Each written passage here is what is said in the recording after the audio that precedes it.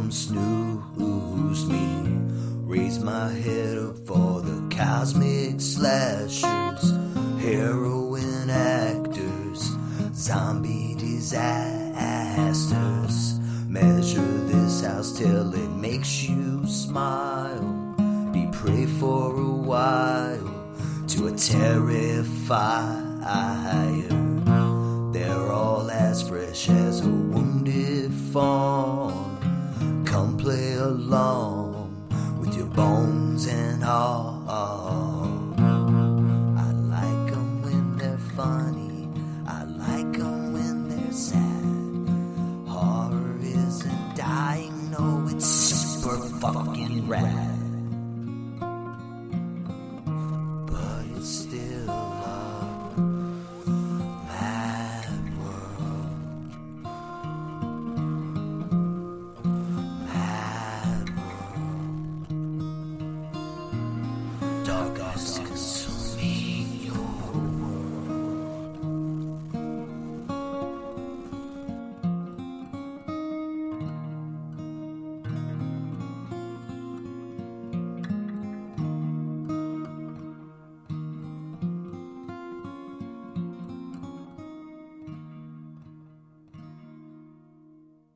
Oh, I'm fucking list is so big. Yeah, bud.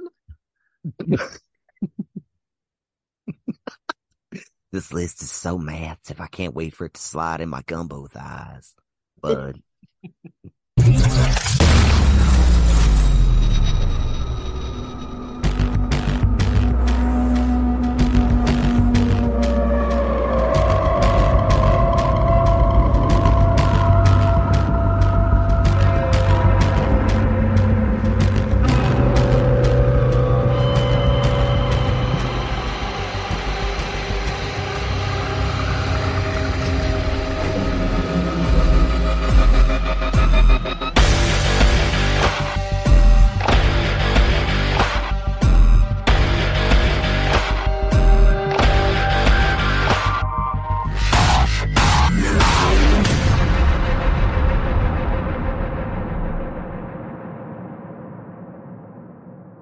Welcome, friends, to the Joe Blow Nightclub show in the year 2023, where we cover our 2022s.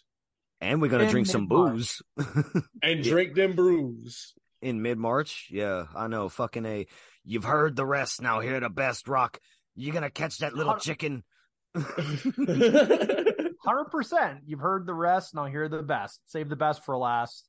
That's it. Welcome, friends of both the Joe Blow and the Nightclub. I am the host of the Joe Blow Horror Show, Boss Tuna. And I'll be that boy, the co-host of the Joe Blow Horror Show and co-host of the Nightclub, along with... It's me, Rickles. Pickle Rickles. Normally, I have a little something to bring you guys in, but this is kind of like a group effort here. So we'll just say we're winging it. Yeah, we're winging it. We got Gumbo Thighs, T-Boo. I don't know why that's so funny. It's so sloppy. It's so juicy. Then we got some salty sausage, Mr. Rickles. Welcome. Sloppy Rick. I'm excited. This is Richard Rick. Oh, you cannot say that word. It's 2023. I'm Sloppy Richard now. That's my name here. You need like I'm Sloppy Richard. Travis, you got to put the little beep buzzer on the last two. Every time I say Richard. Oh yeah. Every time. Unbelievable. This is my favorite episode of the year, and I don't give two shits that we're recording it in mid-March. Shit's gone down and happened.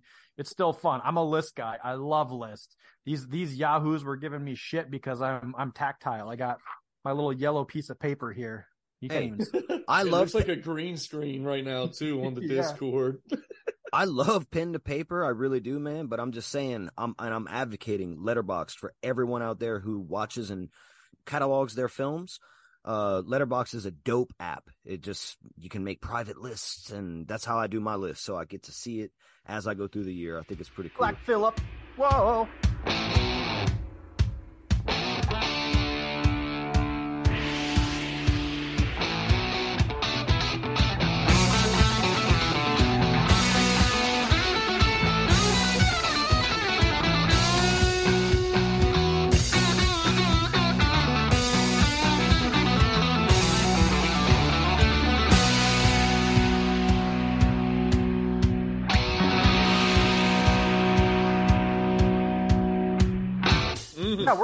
It's a top 15 of 2022.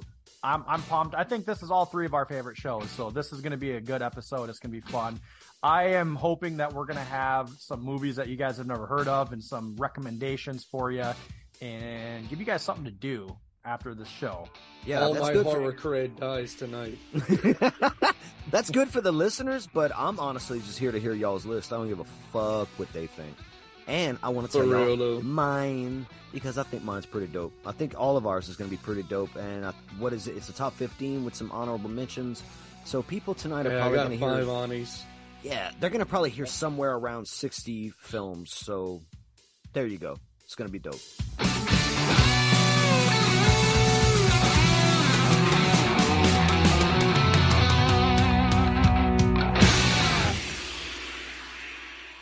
Top 15 of 2022. We're going to get into that here, but I need some podcast lubrication.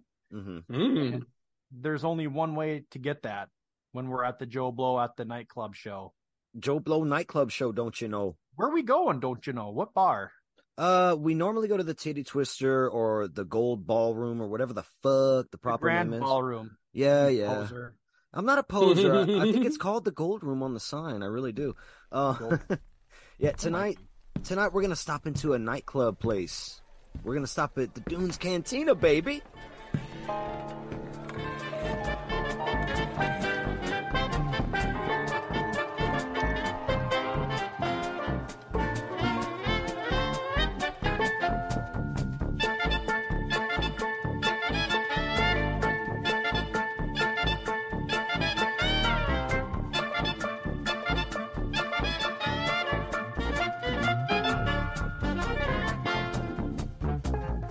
Hey, bartender, over here, barkeep. Yeah, hey, what time's the bartender start? Like, what do we got to do to get a drink in here? I mean, is my Platinum Dunes Cantina gold card not good enough for you? What a whose leg do we got to hump? I'm going back there to mix my own drinks for you guys. What are we having? Tonight I'm having some Juice Force Voodoo Ranger IPA alongside some ginger ale and vodka. Yeah, I'm hitting a little bit of the liquor here tonight, Randers. And also I've got this tasty ass vape pen with some THCP, I think it is in there. They described it as a balanced high. Yeah, I got some THCPP. Plus P? Yeah, I'm not going to pee on camera. Don't worry. Shuttle the pod. You can watch or listen. Whatever. If I don't hear it on the recording, I'm going to be mad. Nothing makes me sleepier than hearing a grown man pee on a sidewalk. True. It's just so relaxing. What the fuck? Oh, okay. What are y'all having? Just saying, those Chuddle boys, they always... That's Bourbon Street shit. Yeah, that is some... Oh my God. I'm having Natterdays. I'm that boy. I'm that boy. Natter King, cuz. With my strawberry lemonade beer. We're doing it right, man. We're at Dunes. We're drinking our regulars, our Voodoos, and our Natterdays. Boss Tuna, what are you pouring yourself since the bartender's too busy fucking being passed out? I miss beer so bad. That Natter Day, I can taste it. I can taste it. But this is a very special episode, and I'm here with some very special people. And I went a little... I dipped into my secret stash. The Balvenie. Balvenie. The Balvenie. This is an imported... Yeah. Double wood. It's matured in 2 distinct casks. It's aged 12 years. This is distilled and imported from Dufftown, Banffshire, Scotland. Oh, yeah. Good luck with that shit. Yeah, dude. Those Scots. I tell you what. Established in 1892. This is further maturation in European oak sherry casks. It increases the complexity, bringing fruity, honeyed depths to the resulting single malt. We're gonna brew a drink so fine it'll turn your ass into a fireplace. Dude, I'm gonna start sounding like that fucking custodian from The Simpsons here before too long. Nice. And I'll be the slurry witch Plavis. That's what I'm gonna be by the time we get to our number one. Yeah. Cheers, buds. That's 4 fingers, and that's like 4 giant Boss Tuna fingers of scotch there. Cheers, brothers. I got 4 fingers too. I got 4 fingers in your mom. Nice. She probably needs it, bro. Oh, Just saying. Dad's been dead a while. Hope Mama Prejean gets on that. Yeah. I'm gonna cut this out. I just thought of your mom, dude, and she gave me a thing from my mom's. No, I'm cutting that out. Hell yeah, guys. We're 4 fingers deep, and this is the dunes. We don't have to leave, so we're just gonna do the rest of the show here. You got the private room. Yeah. You got fingers. Do you guys' fingers smell like gumbo too? No, the tall man is over here serving us drinks tonight. He's like our little our butler. So he's nice. And it's on like it's like a big floating silver platter bringing us our drinks. The list is about to begin, sir. All right, top 15 of 2022. Overall, what do we think of 2022? The year, the themes. Oh my God, dude. Maybe compared to the last couple of years, what do you guys got? When I look at how I've seen horror films, and if I judge it by decades, which a lot of us do, this 2010s and 20s so far are like the fucking 80s again. Like, it's like horror is just on fire. And I think it's being talked about a lot more nowadays, but that's still bleeding over. So, from some recent things I've seen, but 2022 is phenomenal. I think it's just as good as 2021 and 2020. Love it. I think it's even better than 2020 and 2021. It's crazy. Damn. Hell yeah, Rick. Fuck yeah, man. I like hearing this. So if I go back a little bit here, when I was getting my list together, hold on. 4 and 7 years ago. I don't know what he said. No. When I sorry, got me all jacked up. God bless it. You sloppy Richard. Rick, that's the new Cropsy. It's a new term. Yeah, bro. That's a sloppy Richard right there, bro. Choo, plat mad. Sconepa. I had another note. There was a lot of films that, as I was going throughout the year, that I was kind of disappointed in. I was thinking, like, this is a down year. This is a low year. I was disappointed. What I will say is I don't think this had as many top-end bangers as the years past, but it had a very solid middle. When I looked, my bottom rating of film this year was higher than my bottom of the last couple of years. So it had a really solid middle, but my top end wasn't quite as high as the rest too. Also, as far as are you a top or a bottom? I'm a wherever you want me to be. You can throw me around. You my side piece now. So, I want to say a couple of years ago, it was the year of the sequels, and then last year it was the year, I forgot what it was last year, but this year it's the year of witch movies, man. It's the year of the fuck you endings too, which I love. There's a lot of good conversation to have with those movies that are the ones that just leave you kicked in the balls or the labia or the gut punch or whatever you want to say. But yeah, there was a lot of those as well. But I mean, the witch movies this year, You Won't Be Alone, Two Witches, She Will, Hellbender. I mean, and these aren't just random movies, because there's tons of witch movies. These are legit movies that have been on a lot of people's lists, and you might be hearing them tonight as well too. But very strong year for witch movies for sure. Yeah, that's true. Mm-hmm. Yeah, no, there's thematically I mean, the witches as well. One thing too that I want to bring up, and this is something that I've noticed for the last handful of years, and I'm sure you guys have as well too. And I heard another podcaster talk about this, and I feel like he took the words right out of my mouth. But the biggest problem I have with just films in general, but particularly the horror film genre, and that's why we're all here, is because we're quote unquote experts on it. At least we think we are, and we have a podcast. But the biggest problem I have with films in general, not just horror, in the last few years is just essentially the wokeism that's just infiltrating everything about films, especially the writing, and with the female characters. A lot of it feels forced.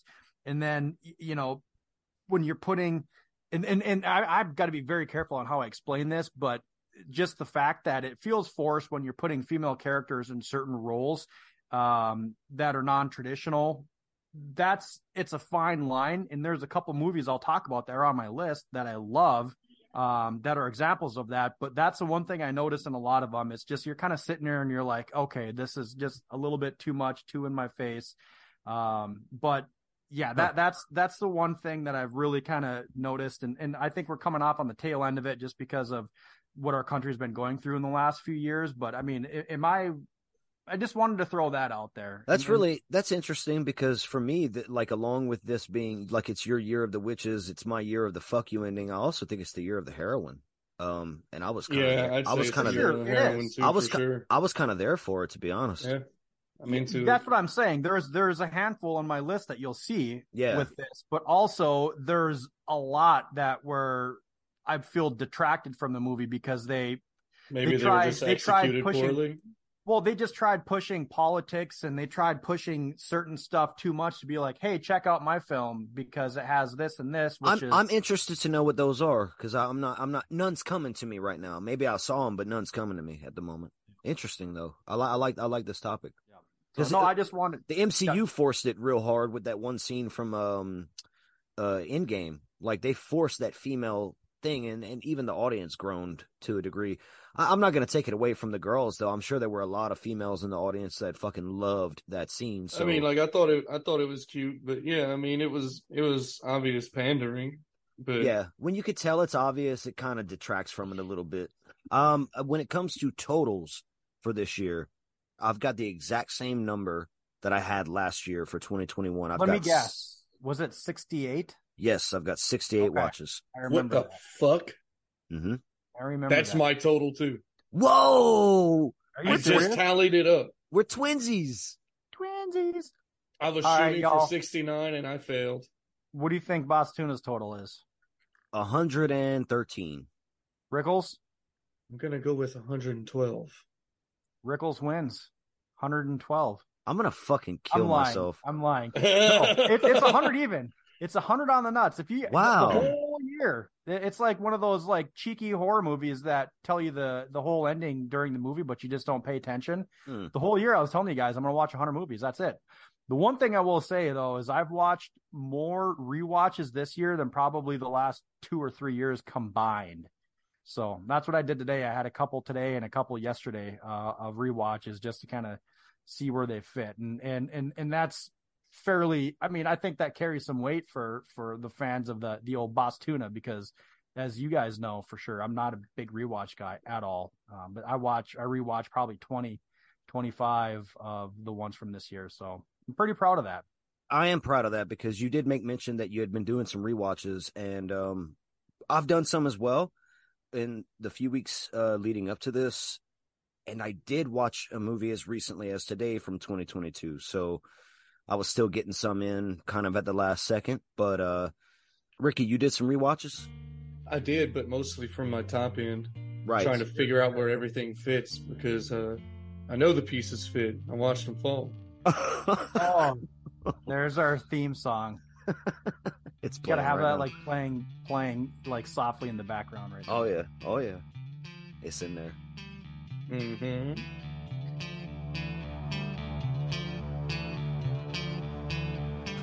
Yeah, so Boss Tuna watched 100 films. I averaged out my top 15 this year, and it came in at an 8.3.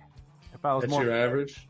That's my average. That's big, right? 8.3? Is that big, that average? I didn't do any of that. That's small. No, that's big. Yeah, that's big. That's big. Hogzilla approves. Okay. 8.3, is that all right? I didn't do an average, so I have no idea. No clue. You're probably 9. 8.3 is average, then I'm angry. I'm mad now.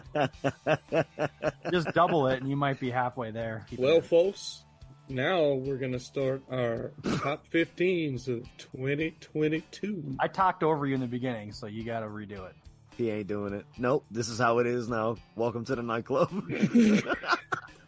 I need order! Order! No. Well, folks, chaos reigns. Now we're gonna start our top 15 of 2022s. Yes. But first, Boss Tuna forgot.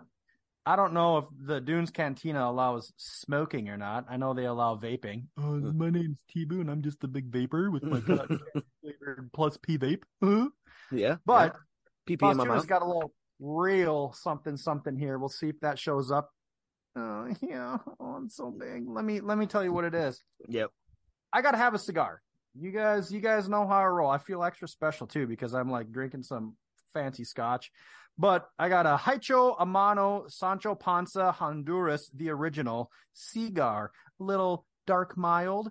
Will you have some of that with me? Yes, you will. I'm gonna get this thing just stoking and just gonna be crushing some fucking Balvenie, and we're gonna be talking about horror movies. And I'm just in hog heaven right now. So, Bruh, this is gonna be dope. This is gonna be so fucking dope. Yeah, see? Yeah, it's gonna be the dopest. See? Every time someone smokes a cigar, I just want to call him Muggsy. I'm gonna have bruh. If I could digitally reach out and be like Muggsy and just slap that cigar, I would slap it. I'd slap it. Slap it hard. Don't make me slap you. I will slap your face so super hard. All right, Fucking here we wrong go. with us. Everything is so sexualized these days. I love it. You guys are disgusting. It's true. I love it so much. We're a very sexually charged podcast. Mm-hmm. It's just raw, primal, Mm-hmm. masculine energy. If our viewers were able to just see how good looking we are, Rickles is just chilling out, shirtless in his sweater vest. Just Got the lights he puts down Tom low, Selleck just and Tom right. Atkins to shame. Oh, You got T-Boo. He's just undressing. tatted up, nice beard. He's probably gonna pee in a bottle shortly. Yeah, and then Way of you the got road. Boss Tuna, just the ex-former hand model. I mean, what else? Can you- Ex-former hand model. Yeah. All right, George Costanza. All right, here we go with our top 15. Let's dive into this shit. Let's bang our hands on the table. Bring the mead. Here we go. My number 15 of 2022, guys. I've been waiting to do this with y'all for fucking a year. Oh, I'm so pumped. My number 15. Choo! Cuz it's about a woman's carefully constructed life is upended when an unwelcome shadow from her past returns. Resurrection. Forcing her to confront the monster she's evaded for 2 decades. Starring Rebecca Hall and Tim Roth. You goddamn right. Resurrection. Rebecca Hall is bae. I'm just going to say it right now. Yes, she is. She was previously featured in David Bruckner's The Night House. Yeah, which was on, I think it was like my number 4 or 5 last year. Somewhere in there. I love that movie, and I love this movie. Tim Roth is bae, too. Oh, my God, dude. Tim Roth is so bae. And he plays a free... Fucking Mr. Orange, boy. Yeah. Mr. Orange goes hard, boy. I'm going to try not to go too much into this film, but the performances from everybody, and most importantly, Rebecca Hall, yeah. she's phenomenal. She's a fucking 10 out of 10 in there. Mm-hmm. Absolutely. She plays someone who is going through it, okay? Like, they are going through it, and oh, man. When like a lot of movies from 2022, and I think me and Ricky echo each other a lot. We always say when we really love a film, it's like the performances, the cinematography, the score. Right. I don't remember the score from this film. I'm gonna be honest. A big story guy, to be honest. Yeah, it's got to be impactful. I mean, I like a little bit of everything, but yeah. Yeah. Like there are certain ways directly into my heart. Mm-hmm. And cinematography is one of them for sure. For your butthole is another one. Well, yeah. But for sure. But when you look leather Cheerio. When you look at the cinematography, like that in so many of these films, and we're gonna get to it. So I guess I'll parse this point out when it comes up again. But to keep it kind of concise, my number 15 for 2022 is this psychological horror film that you have to see. It's got some great performances and cinematography. Resurrection. I'm going to give this movie an 8.5 out of 10. Mother humper. This film follows a lycanthrope superhero who fights evil using the abilities given to him by a curse brought on by his bloodline.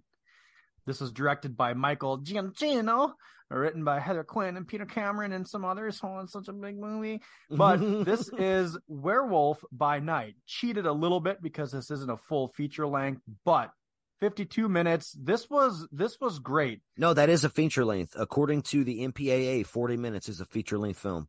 You're good.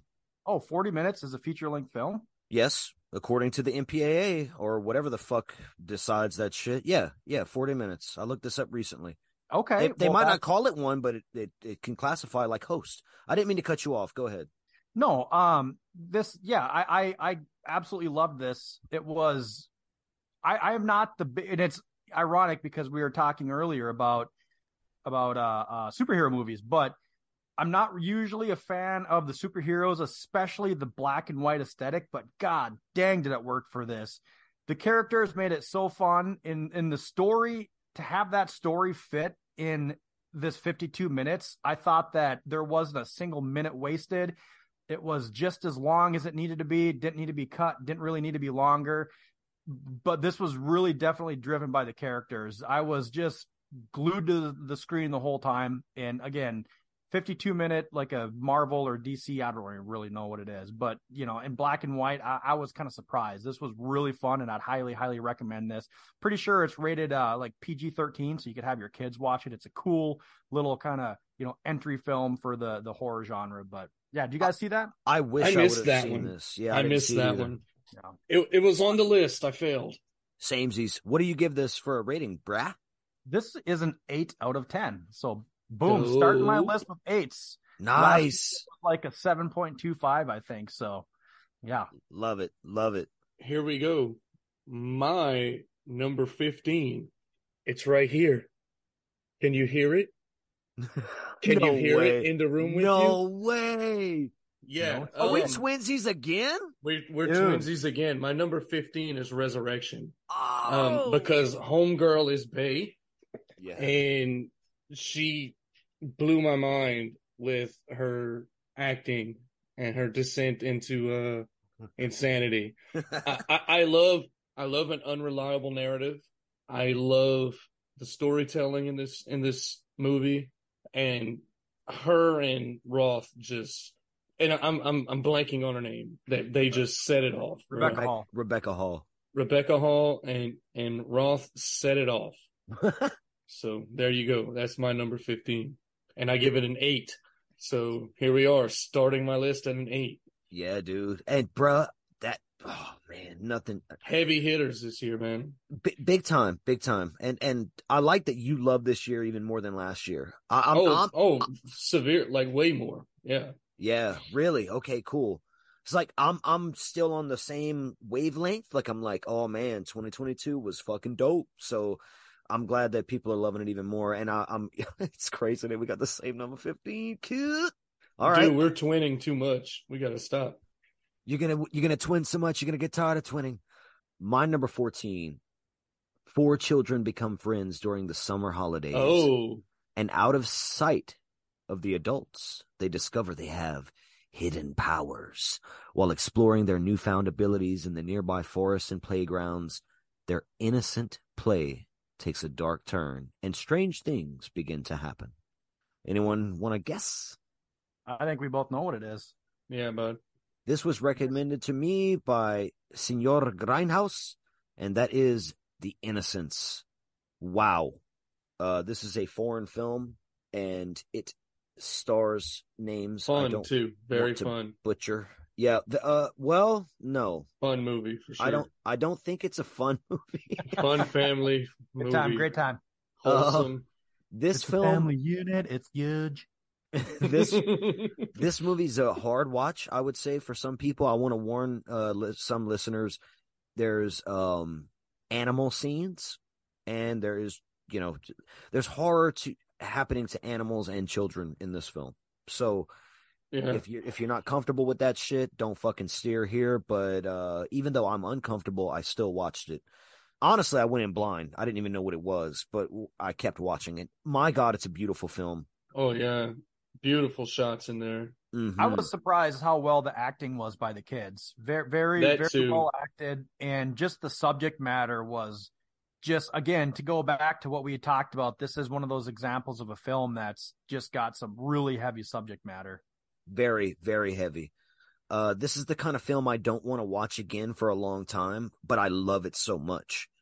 That's really all I got for it. I can't give anything away about this movie. You just got to go in and see it for yourself. But there's some awesome effects in it too.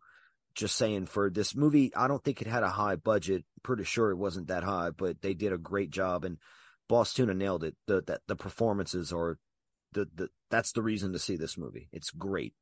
I'm gonna go ahead and say 8.75. I'm gonna switch things up tonight and divvy it up a little bit, baby. Yeah, The Innocents, number 14 from T-Boo.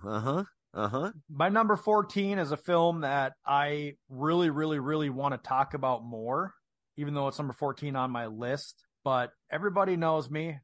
What am I as far as what's my genre, T-Boo? Zombies. Zombies. You that zombie guy. I'm that zombie guy. I saw the zombie bone. Yeah, I saw a handful of them this year, and this is one of the best that I saw of the year. This one is a rabid spreading virus, no biggie, which transforms people into intelligent, ultraviolet, extra fast zombie hunters. After each wave of attack by monsters are left incapacitated for 32 seconds while they recover their strength. This one is Virus 32.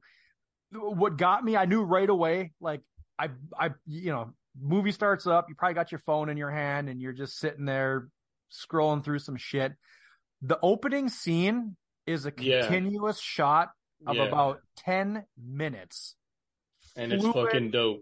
Yeah, just it is so good. It's fluid. I believe it's is it Spanish? I believe Argentinian, something like that. It's a Latino country. I don't know. It's a Latin country. Yeah, definitely. I just love how zombies might be one of the most actually, I would say the overwhelming opinion is that zombies are the most saturated and overwhelmingly in your face. They make a lot of zombie and slasher films all the times. Yep. Although I'm a zombie apologist, so I'm going to say that probably Supernatural is the one that is just whatever. Anyways, but this was a fresh take on the zombie genre because it injected something new. You know, that whole 32 seconds it takes them. You know, that was a really awesome story element. Injecting something new. Virus 32. This builds suspense. It has great atmosphere, and I just love the setting. This took place in like a big old, it looked like an abandoned YMCA or something, but super cool. Go ahead. No, dude, I can't hold it in. Like I said, I wasn't going to do it, but I'm doing it. I had this as one of your number one picks. I had this as my number one pick for you. The fact that it's coming in at number 14, is blowing my fucking no mind. idea right now. No idea. Oh shit. Yeah, bro. Yeah, and this is one of them that I watched twice this year. It didn't go up, it didn't go down, it stayed put. But man, I had a good time. I watched it with a couple buddies, and it's super fun movie. Check it out. I'm the zombie guy, and this is a high recommend. What do you give it? Holy moly! 8 out of 10. 8 out of 10. Rickle Bickle. Give me 2 seconds. Someone just pulled up in my fucking driveway. Oh yeah, do that, bro. It's funny. My buddies and I always have this like conversation. We joke around. It's like, when we were kids, like people showing up at your driveway, knocking on your door, walking in your house was just like commonplace. Very common. Now, like if someone knocks at my door after like 7:00 at night, it's like, Allie, get the kids, put them in the bedrooms. Yeah. I'm showing up with fucking sawed off double barrel shotgun in their fucking face. To me, it's like something's wrong. I know. Isn't that fucking weird? It's weird, dude. So weird, yeah. It's weird to think that, but it's true. I feel the same way. If somebody comes and knocks after dark, something's wrong. Ricky, what's going on? Got me again. It was a fucking mosquito. Okay. All right. A mosquito? How big are your mosquitoes? Bro, they big dude, here. They fucking big, Shaq. Like an albatross, that bird? The albatross fucking your mosquitoes just pulling up in a Mack truck or some shit. Bro. They drive Hummers. They drive Hummers. Just the douchiest mosquitoes ever. Yeah. A Hummer driving mosquito. They cut you off all the time. It's fucking annoying. Okay. My number 14, Pengabdi Seten 2. Communion. Oh, no way. Satan Slaves. Yes, sir. Yeah, bro. Satan Slaves 2, Communion. A mother's terror is forever. After moving from their home to an apartment building, a new terror awaits Reni's family. Directed by Joko Anwar. I'm sure I'm pronouncing that terribly. I am Joko sorry. Anwar. No, that's right. Well, either way, I love Indonesia. Mhm. As many of you know, it's definitely one of my favorite places that makes I mean, you films. vacation there once a year. This is no surprise to me. I would love to. You have a hut in the forest there. Yes. I need a Fun thatch roof cottage over there. That would be great. Let's all go fund Ricky a fucking Indonesian thatch roof. Let's do Rickles it. is just sitting in his Kwanzaa hut ripping fucking Hiawatha. Trippy horror movies. Every day, Ayahuasca, bro. sir. Ayahuasca. Like there's just something about Indonesia, man. Like they just have like really rad like artsy stuff, but also like really rad trashy stuff, and I just love them. It's a vibe. Yeah. But yeah, this movie, That this Indonesian movie's just- vibe. God. that Indonesian vibe, dude. This movie's just fun. The performances are good. There's some genuine spookiness. It's a blast. It ties in to the first movie, not amazingly, but serviceable. Mm-hmm. There's just some great atmosphere, some genuine scares, some dread, some fun jump scares. This is a fun flick, and Rick Bob says, check it out. What was your rating on that, Rick? What you give that, Rick Bob? 8 out of 10. I have not seen this film yet, but I love hearing all of what you said because I am a fan of the remake or the first one's supposed I'm to a be fan like, of the OG and the remake. They're both great. Is it a remake though, or is it a prequel? Because I've read conflicting It's both. things. It's both. Okay, it's so It's weird. both. Yeah. Yeah. You know, the original was the OG was kind of like a Phantasm ripoff. That was what the director was kind of going for. No, and that makes me want to watch the OG even way more because I've never watched it. So fuck yeah, It's dude. it's not like a full ripoff. It's like a half-ass. Like you could tell he just like watched Phantasm and loved it and was like, let me just take some of these ideas and do my own thing with them. It's I like that. fucking rad, bro. Yeah, like, fucking definitely A. watch it. Yeah, bud. Yeah, bud. My number 13. Yeah, bud. Yeah, yeah, bud. Oh, yeah, God, yeah. Yeah, bud. Bud. Wise. Yeah, bud. Oh, fuck. Okay, my number 13. 4 years after the events of Halloween in 2018, Laurie has decided to liberate herself from fear and the rage and embrace life. Yeah, Laurie. But Bake when cookies. yeah, and curse Shit and, like that. and smash chickens, or whatever you're doing. I don't know. But when a young man is accused of killing a boy he was babysitting, it ignites a crusade or a cascade of violence, rather, and terror that will force Laurie to finally confront the evil she can't control once and for all. Even Letterboxd is marketing this film wrong. Okay, my number 13, we all know it. Halloween Ends, directed by David Gordon Green, starring motherfucking Scream Queen Jamie Lee Curtis, and okay, we've talked about this movie enough on the podcast, but for listeners who don't know, I'm a big fan of this movie. I think it steered the franchise in a whole new direction that was refreshing. I enjoy the performances, the melodrama, the weird fucking story angles. This is a B horror movie through and through. You got Sewer Michaels and Corey Cunningham. Chud Michael is the best. Yes. Yeah, dude. I love this movie. I do like me a Chud Michael. And John Carpenter returned with his son to do the score, and it's fucking phenomenal. You go just listen to the score of this film. You don't even have to watch the film. Go listen to the score by itself. I promise you, it's fucking exhilarating. It's creepy. It's amazing. It's amazing. Halloween Ends is going to get another. No, you know what? Fuck that. This is a 9 out of 10. My number 13 is a 9 out of 10. That's how tonight's going so far. Fucking Bitches. right, bud. Fucking right. If you could somehow measure the miles of either eye way. rolling that's going on in my head right now, I don't give a fuck. I know you don't, and that's Don't why I give love you. a Fuck. Next up, we got Boss Tuna. Number 13. This film follows Noah, who meets the alluring Steve at a grocery store, and given her frustration with dating apps, takes a chance and gives him her number.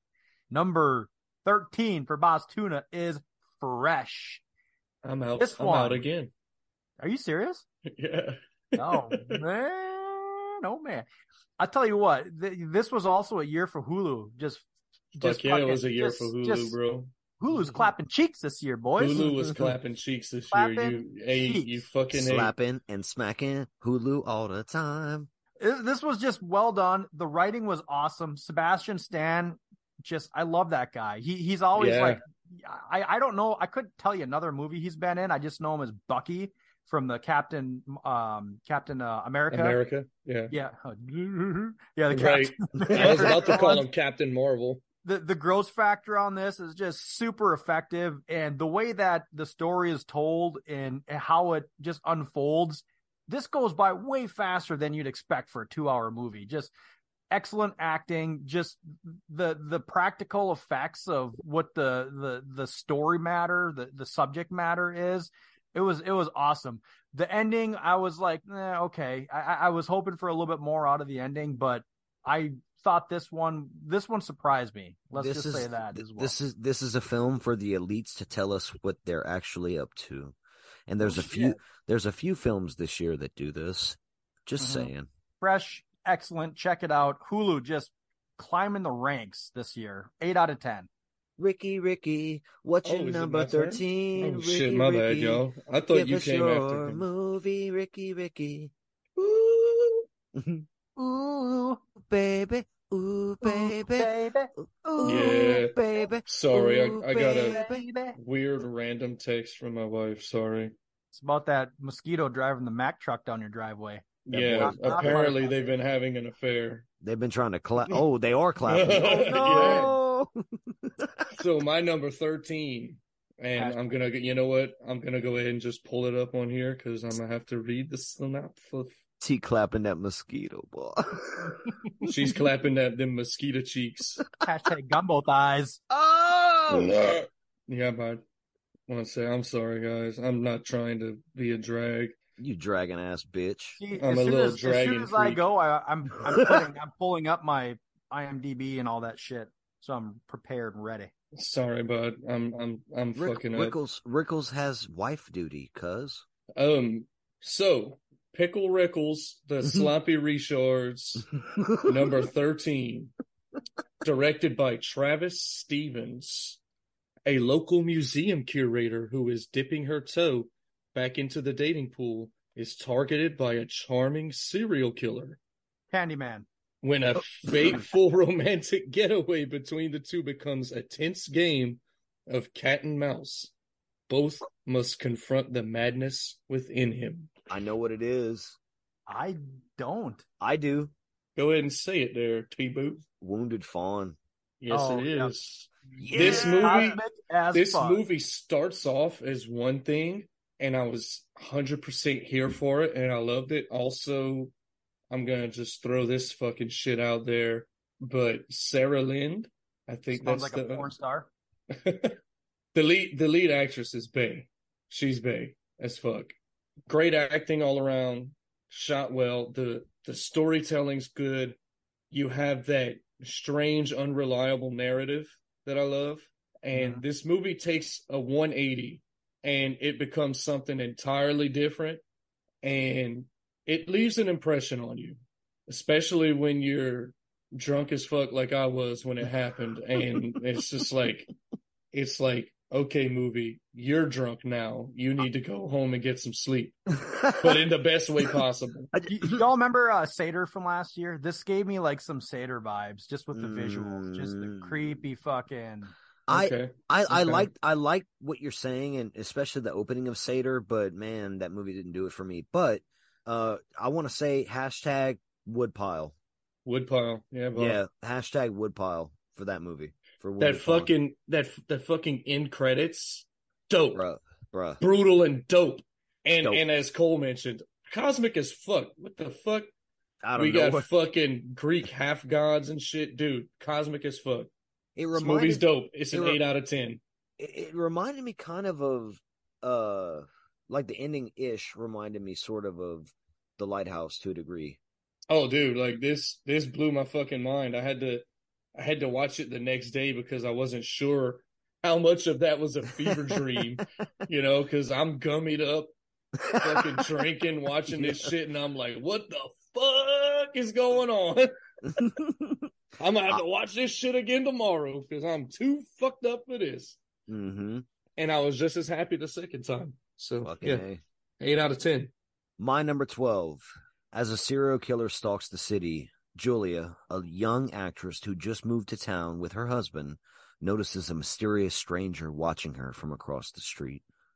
This is directed by Chloe, I'm going to say this wrong, but Chloe Okunu? Savani.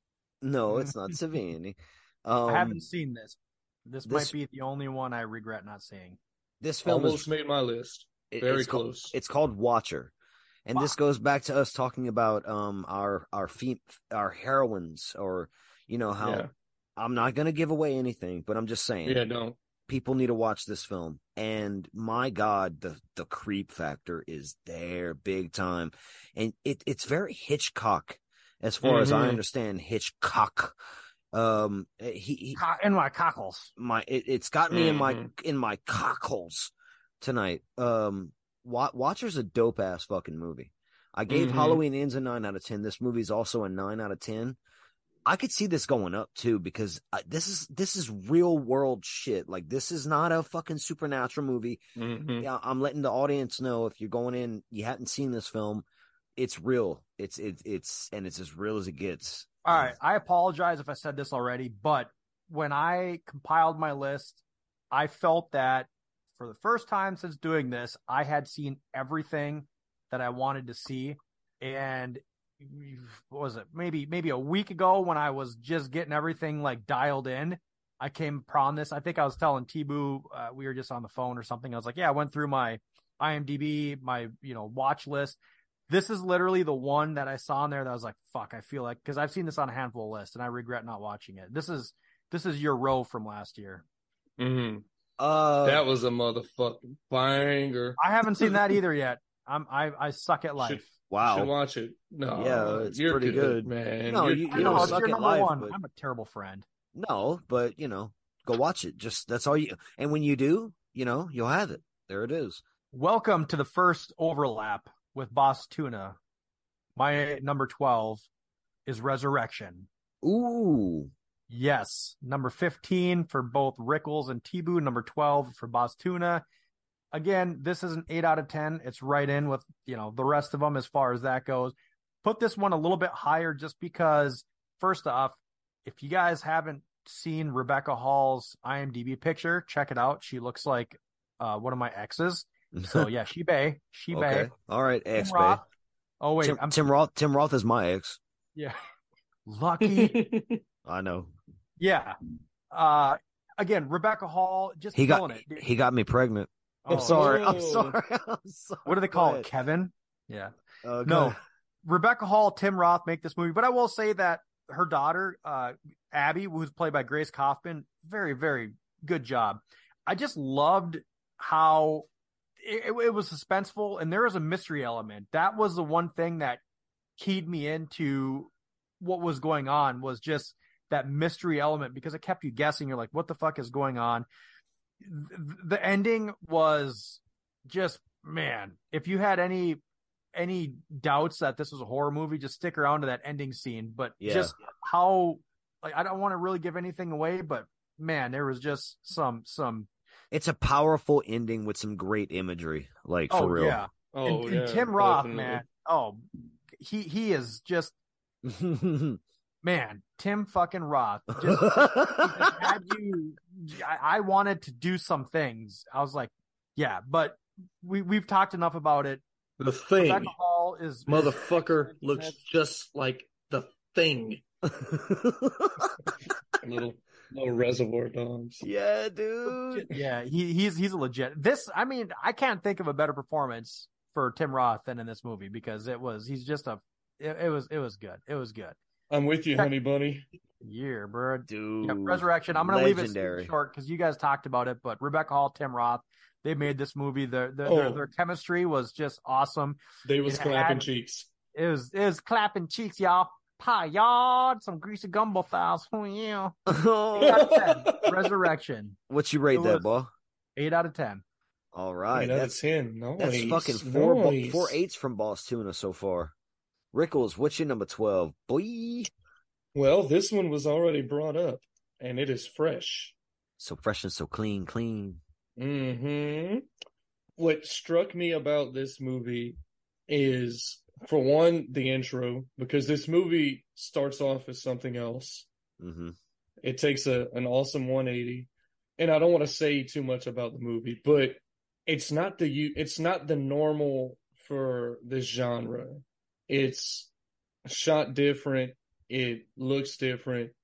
It has a very sterile atmosphere to it that's unsettling and kind of refreshing for this type of movie. If I say anything more, it's going to be spoiling. So I'm not spoiling nothing. This movie was fun and fucked up, and I loved it. It's an 8. My number 11. Here we go. We're about to breach the top 10, motherfucks. My number 11. When Kira Woods' daughter mysteriously vanishes in the cellar of their new house in the country, she soon discovers there is an ancient and powerful entity controlling their home that she will have to face or risk losing her family's souls forever. That premise gave away a lot more than I'd want it to, but math scared me as a kid, and it scared me again in this movie. All right. Math? Yeah, math. Okay. This is a math horror film. This film is directed by Brendan Muldowney, and it's starring fucking Alicia Cuthbert. Alicia Cuthbert. Alicia Cuthbert. My bad. Alicia. I never heard her name out loud, but I know she's a horror mainstay. This is The Cellar. This came out on Shudder at the beginning of the year, and this is one I've rewatched a few times. And I'm gonna say this is one of the fuck you endings. All right, this movie I'm gets. surprised you're this high on this. It's that Fulci ending. Dude, this movie is so Fulci and it's so cosmic, and I love the entire buildup. I love the silly auteur scientist guy that just, or what's the right word for that? He just became a scientist because he bumped his head. But I love that guy's performance in the film. Elisa, what's her name? Elijah. Cuthbert. Yeah, she is great in this movie. The whole family is, and it's Irish film too. So another foreign. Well, it's mixed American, but it's foreign. And this movie has an ending. I'm not gonna say what happens, but this movie puts a certain entity on camera that I've never seen in a horror film before. Ever. And they show it so much in so many horror films. It's cliche, this entity, but you've never seen it physically. And I really like, and I'm not even kidding, man. Some of the moments in this film, I love when the daughter goes missing and she keeps counting. She keeps counting the steps. That shit is creepy as fuck to me. I love it. I love this movie. I think this movie's dope. Same. Dope as fuck. 9 out of 10 for The Cellar. I love it. Damn. Love it. Man, Get it, bud. I'm surprised. I saw this one early on, and honestly, I don't really remember much of it. Watched it wrong, bud. Watched it wrong. Yeah. Hashtag. Every year I try to hover around that 100 films watch mark in hopes that I catch something that maybe a lot of people haven't, including other podcast hosts. And my number 11, I think, fits that category. I've never seen or heard anyone talk about it. And it kind of surprises me because either I'm the outlier that is really high on this, or what I'm hoping the latter is just not a lot of people have seen it. It's The Man in Room 6. No. In the late 19th century, a little girl hurt by a bomb at the end of the Third Catalyst War is saved by a woman who brings her the eternal life. Now, I don't want to give away the plot point of this, although you figure it out probably in the first 20, 25 minutes. But this is a movie I want to say this is like maybe Scandinavian, something like that. Maybe French. I can't really remember. We're professionals here. has no actors that I don't think anyone's really going to know of. The director is Igor Legoretta, but this one is called All the Moons. Now, this I would consider maybe like a fringe horror, but it's a character study that focuses on a little girl. The child actor in this gets my nod for best actor of the year. And the way that it's told and how it goes through the story was super interesting to me. It was unique. It was one of those films that you see that you're going to remember just because of how different it is. But I just loved how it went through certain, we'll just say, story aspects and parts of the movie. In the ending, I thought it was going to go one direction and it didn't, and I was very happy it didn't. But yeah, All the Moons, 8 out of 10. I'd highly recommend seeking this out. I believe it's on Shudder. Have you guys seen it? No, I've No, never even bud, heard you of this. you fucking blowing my mind, cuh. I never even heard of it. Never even heard of it. The one thing that I was blown away with was actually the score. This had just a phenomenal score that just amplified every other aspect of the movie. So cinematography, it was just so clean and crisp. And, you know, I hate using the word beautiful because, you know, I don't want to sound like I'm overselling it, but. Well, it's beautiful. Fuck it. Yeah. A lot of cinematography is beautiful, bud. All the Moons, 8 out of 10, number 11 for Bostuna. Boom. For NY Rick, that sloppy Richard, my number 11, directed by Mark Mylod. I don't know how to say his last name. I don't know. A couple travels to a coastal island to eat at an exclusive restaurant where the chef has prepared a lavish menu with some shocking surprises. This motherfucker got Ralph Fiennes, Anya Taylor-Joy, Ralph Fiennes. Yes, Uncultured Ralph Fiennes. swine. No, it's Ralph Fiennes tonight, bitch. I really said it wrong? I didn't know that. It's Rafe Fiennes. Rafe Fiennes. I know. The dude's name is actually Ralph. I know. Like, I for know. real. I know. It's got fucking Voldemort. Yep. It's got Anya Taylor-Joy. It's got Nicholas Hoult. Uh-huh. It's got Hong Cho. John. Motherfucker, you better not forget John Leguizamo. It's got John Leguizamo. Dude, Yeah, bruh. John motherfucking Leguizamo. It's got that leggy boy. This might be his second best performance since either Super Mario Brothers or Day of the Dead. Or, I mean, Land of the Dead. Violent Night. If this don't make your goddamn gumbo thighs quiver, you ain't watching it right. Bruh, this movie's dope as fuck. All right, so what's Voldemort's name again? Ralph Fiennes is his name, how he pronounces it, but you're right with Ralph Fiennes. I mean, it's spelled that way phonetically. Well, someone said Rafe. Rafe Fiennes. Yeah, Rafe Fiennes. Rafe Fiennes. Yes. No shit. Make that much money, you can fucking pronounce any. You know what? His name. I'm taking the movie off my list. What's the new number 11? He's the new Doctor Calling Sunshine. He himself. What? I don't know what that means. Oh man, like that's the whole reason John Leguizamo was there, because of that movie he was in. Oh, okay. It was called Paging Dr. Sunshine or some shit. No, this movie was just fun as fuck and full of surprises and kept me guessing. And Anya Taylor-Joy is bae. Yep. And so is everyone else. Everyone in the movie is bae. I don't know what else to say about it. What's your rating? Oh, fuck. I'm all... Dude, the fact that his name is that just fucked me all up, dude. Don't do it. Don't. This movie's good. Don't fuck it up with his name. His name sucks. Don't it's got me all fucking twisted up and turned around. An 8. It's an 8 out of 10. Damn it. All right. I should make it a 7.5. No. It just shoots down to the bottom one of the list. Character's real life names. Fuck him. Fuck his real life name. Fucking Voldemort. Ricky, we'll just call him he of who we do not speak, right? Or whatever they say. Yeah. He who we shall not name. Exactly. This movie is amazing, though. It's amazing. Oh, and he's a 10. My number 10. Here we go. Top 10. You're a 10. Oh, bro, we're all 10s. Everyone's a 10. Let's do this shit. For reals. A disgraced internet personality attempts to win back his followers by live streaming one night alone in a haunted house. But when he accidentally pisses off a vengeful spirit, his big comeback event becomes a real-time fight for his life. Directed by Joseph Winter and Vanessa Winter, starring Joseph Winter and Melanie Stone. Oh my lords. Deadstream. This movie's propelling horror forward. It's taking in the live stream aspect of horror movies. That's a new subgenre that we're encountering now. It's giving us those Evil Dead vibes big time.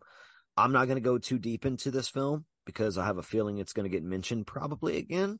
So I'm just going to say right now that Deadstream is another 9 out of 10 for me. This movie is amazing. Amazing. Saw this on Shudder. I think it's a Shudder original or exclusive, one or the other.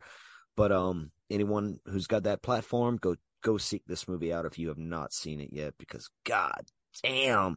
I want to say something happy, but I'm still mad about Rafe Fiennes. The third Esquire. I'm still mad about him. I'm going to hold his wiener out and cut it off with a pair of scissors.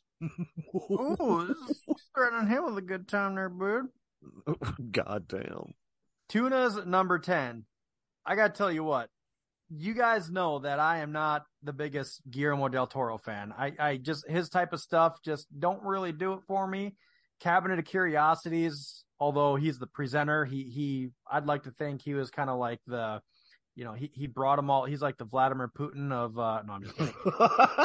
Oh my God. He brought them all. The Cabinet of Curiosities. If you guys haven't seen that, check it out. That is just some fucking bangers in there. Oh, it's banger after banger. Yeah.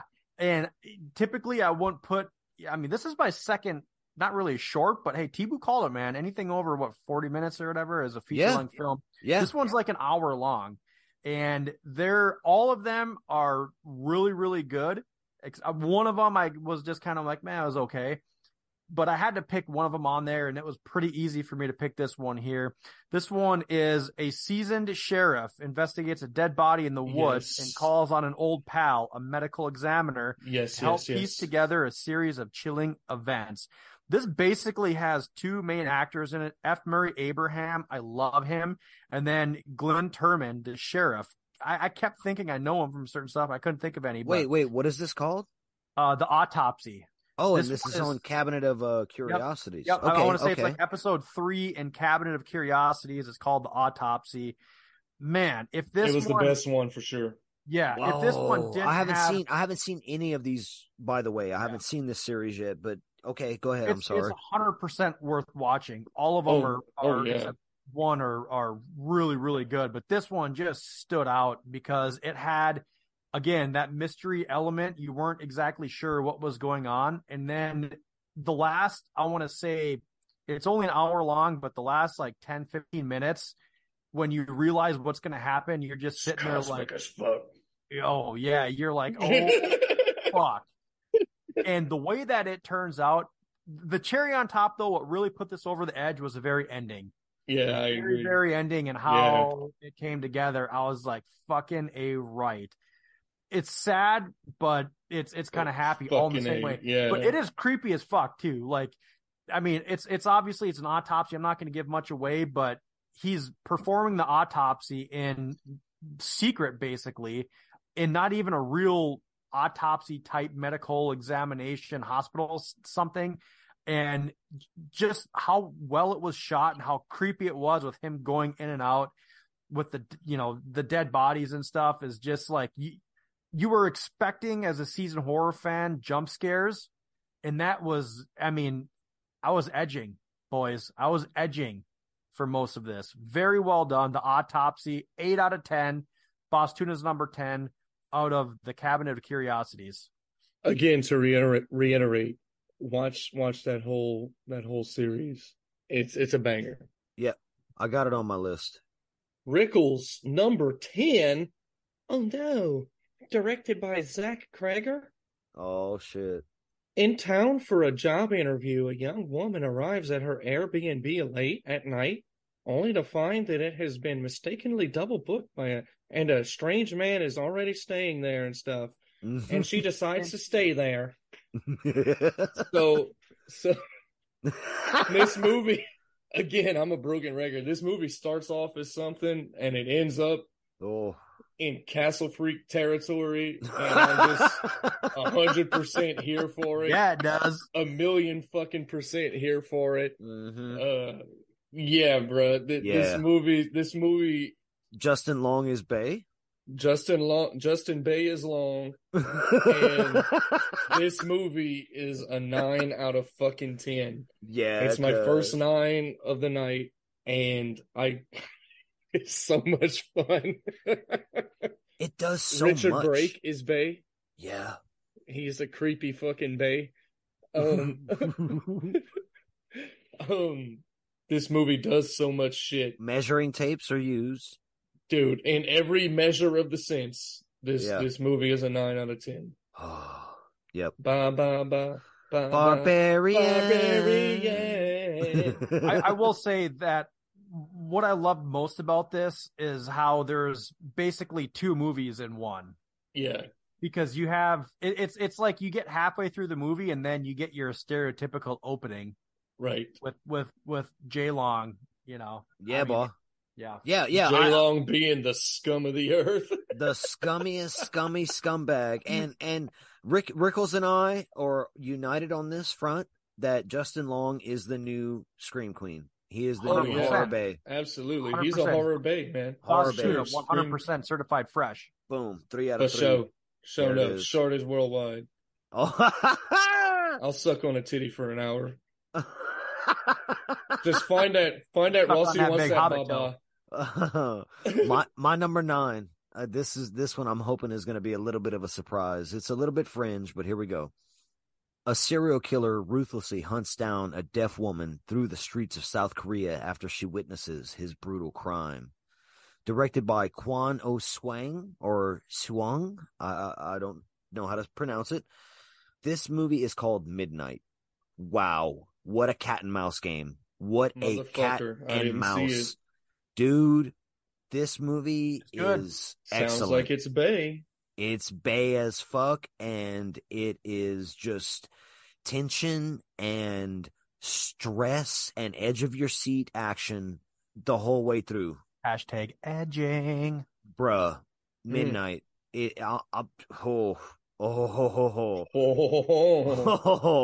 is my number 9, and it's getting another number 9 out of 10 for Midnight. This movie is fucking awesome. Again, with room to grow. Like, I want to see this again. I've been thinking about this movie a lot since I first saw it.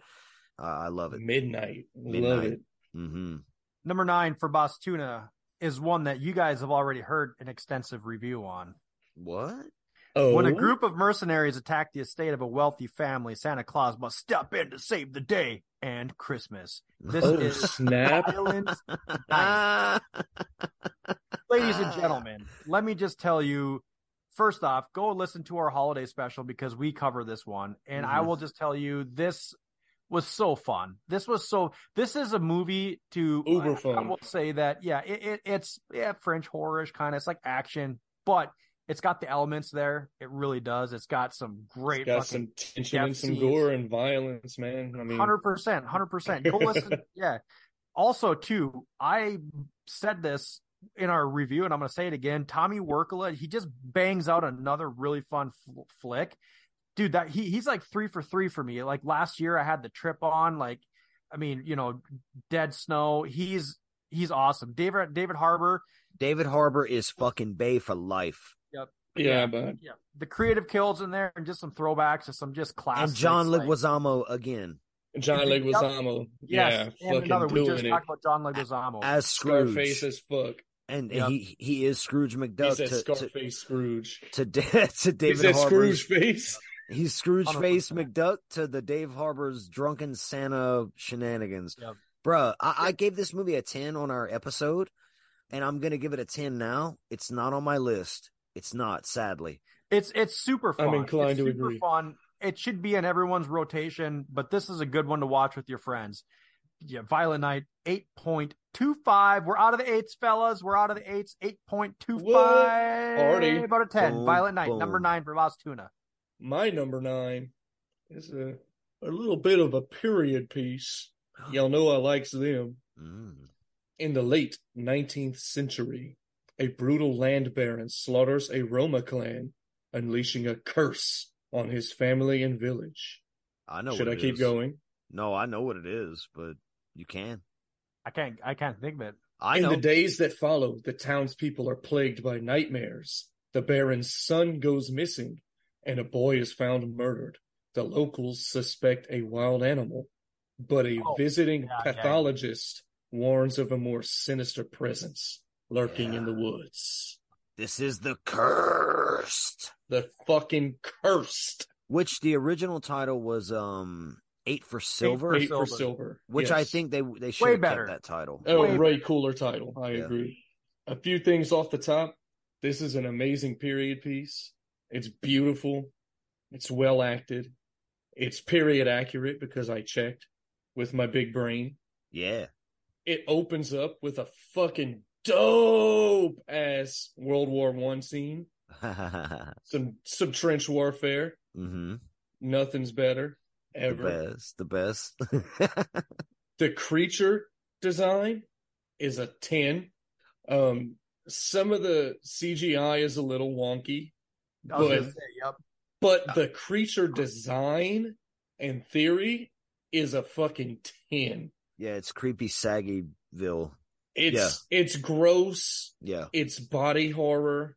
And I don't want to give everything away, but there's some cool witchy shit in here. There's the teeth. Let's just say the teeth. The teeth. Yeah, man. And the really curse dope. itself. Really dope. The curse itself, like, dude, like this, I'm giving a 9 out of 10. Yeah, boy. Yeah, man. All right, so we're on to our number 8s. 8 for Silvers. 8 for Silver, and my number 8. After witnessing a bizarre, traumatic incident involving a patient, Dr. Rose Carter starts experiencing frightening occurrences that she can't explain. As an overwhelming terror begins taking over her life, Rose must confront her troubling past in order to survive and escape her horrifying new reality. Is it Smile? Yeah, it is. Yeah. Smile. This movie, directed by first-time director Parker Finn, and this is starring Sosie Bacon or Susie Bacon. I don't know really how you say her name, but the daughter of Kevin Bacon. Yep.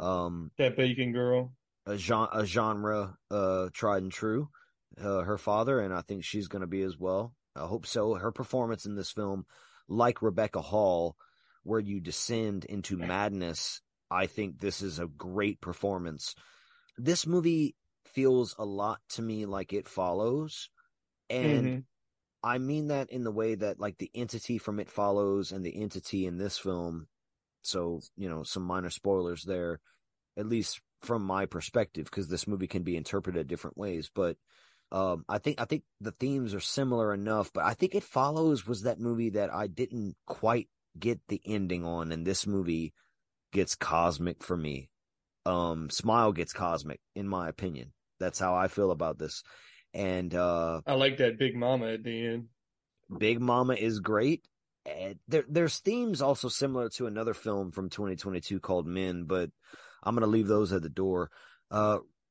Rose also is a kind of, like, I'm going to say the main character, low-key piece of shit as a 10-year-old, letting her mom die. Spoilers for that. But anyway, Smile stuck with me. The concept of this movie has stuck with me. Probably in the top 3 scariest movies I saw this year. And one of my biggest surprises for a wide theater release. But the best marketing. This had the best marketing of any fucking, not just horror movie. This had the best marketing of any movie in 2022. All the people at the sporting event sitting behind home plate at baseball games with that fucking creepy smile, like, dude, chef's kiss. Yeah, and see, I heard about that while it was happening, but I didn't get caught in the hype of the movie. When it was being advertised, I thought, okay, this is probably going to be a run-of-the-mill jump scare film. When I watched it, I was like, oh, it's more psychological and slightly art house. Slightly, not full blown. It's still in the mainstream camp, but this is not a mainstream horror film. It's got jump scares left and right, yes, but I think they're pretty good. I agree with you. I think it's pretty scary. The score for this movie stood out to me. I think it's a good movie. Yeah, the score did stand out. I do remember that. There's a lot of shots, including the opening, which stars the original. This film was based on a short story called Jessica Isn't Sleeping or something like that. Some female name. And Shebe, I like her face. Yeah, and she is in the opening scene of this film playing her character from the original short. And I thought that was a really cool tie-in and made it even doper. Like, that just made it really, really awesome. So Smile is coming in at a 9.25 for T-Boo. That's happening right der. 9.25. 9.25 Smile. I love this movie. I love it. I've seen it probably 5 times. Watched it with my sister too. Shit. Yeah, like we fucking got down James Brown. And watched the movie. Wow. Oh. Got you. Holy got you. You walked into that one. Got him. Number 8 for Boss Tuna is going to be a repeat. You guys heard somebody already talk about this. T-Boo talked about this with his number 10. That is Deadstream. Yeah, boy. I talked about this on a couple other episodes. I watched this with none other than Grindhouse. And I don't know how, but my daughter watched way more of this than she should have. Probably like the first and third. But yeah, again, this one was really fun. It was actually kind of a surprise. Maybe it's a little bit higher because of the fact that I did watch it with, a buddy and watched it with my daughter. But this is just encompassing and just accepting what we are as far as today. I mean, it's a YouTuber goes out. The biggest thing with this that I will say is that this also, coming off of what we just talked about as far as Smile being a scary movie, this was legitimately Smile. Jesus. This was legitimately scary. Yes. This had some really, really freaky scenes. It had a couple good twists too. So, I mean, when you're sitting there and you have another character come in and you find out some shit going on and just, I would say this is like a found footage, kind of. I mean, yeah, no, yeah. It really is. Yeah, it is. really is.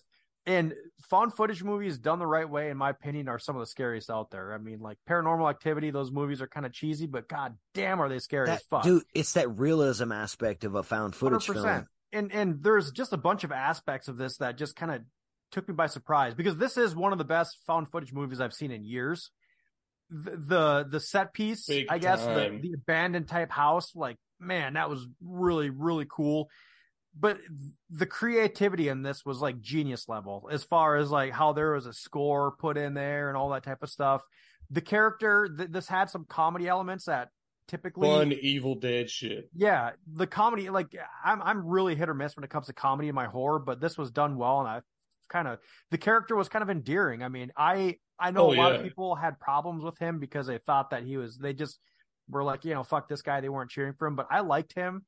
I liked him as a character, and I found it very believable. He's my new acting, very believable. He's my new Ash Williams, and I hope they make a sequel. This is one of the movies that I hope they make a sequel to, because I want to see more of this guy and this character for real. Yeah. Deadstream 8.25, number 8 for Tuna. So my number 8 was directed by Kevin Coe, inspired by a true story of a family who believed they were possessed by spirits. This film follows a woman who must protect her child from a curse. My number 8 is Incantation. Oh, I haven't seen it. Okay, I'll be vague. This has some found footage elements. It's a found footage film, yeah.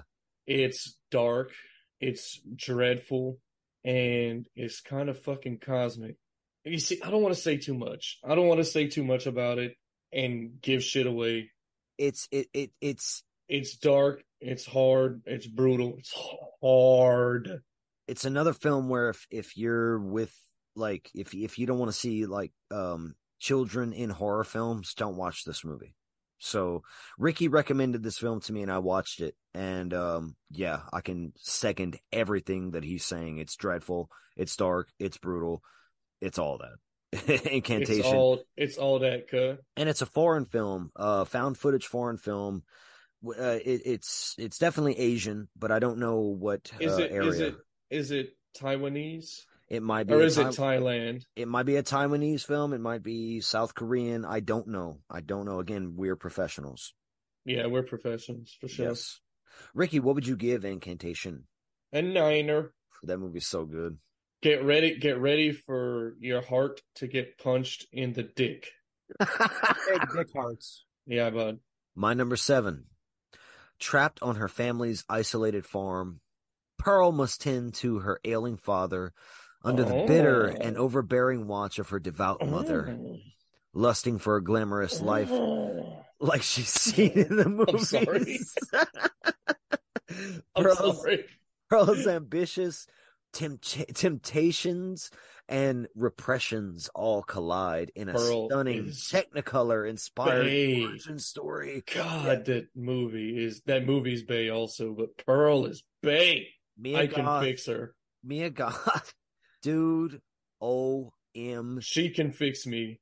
She did by, that fucking shit. Directed by Ty West, this is the origin story to his other 2022 film X.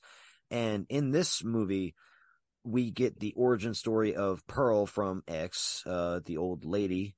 And dude, I don't know what I saw X. I'm going to preface this because X is not in my list. I did not love it as much as some other people did. I thought it was really good, but it's not in my top. Same.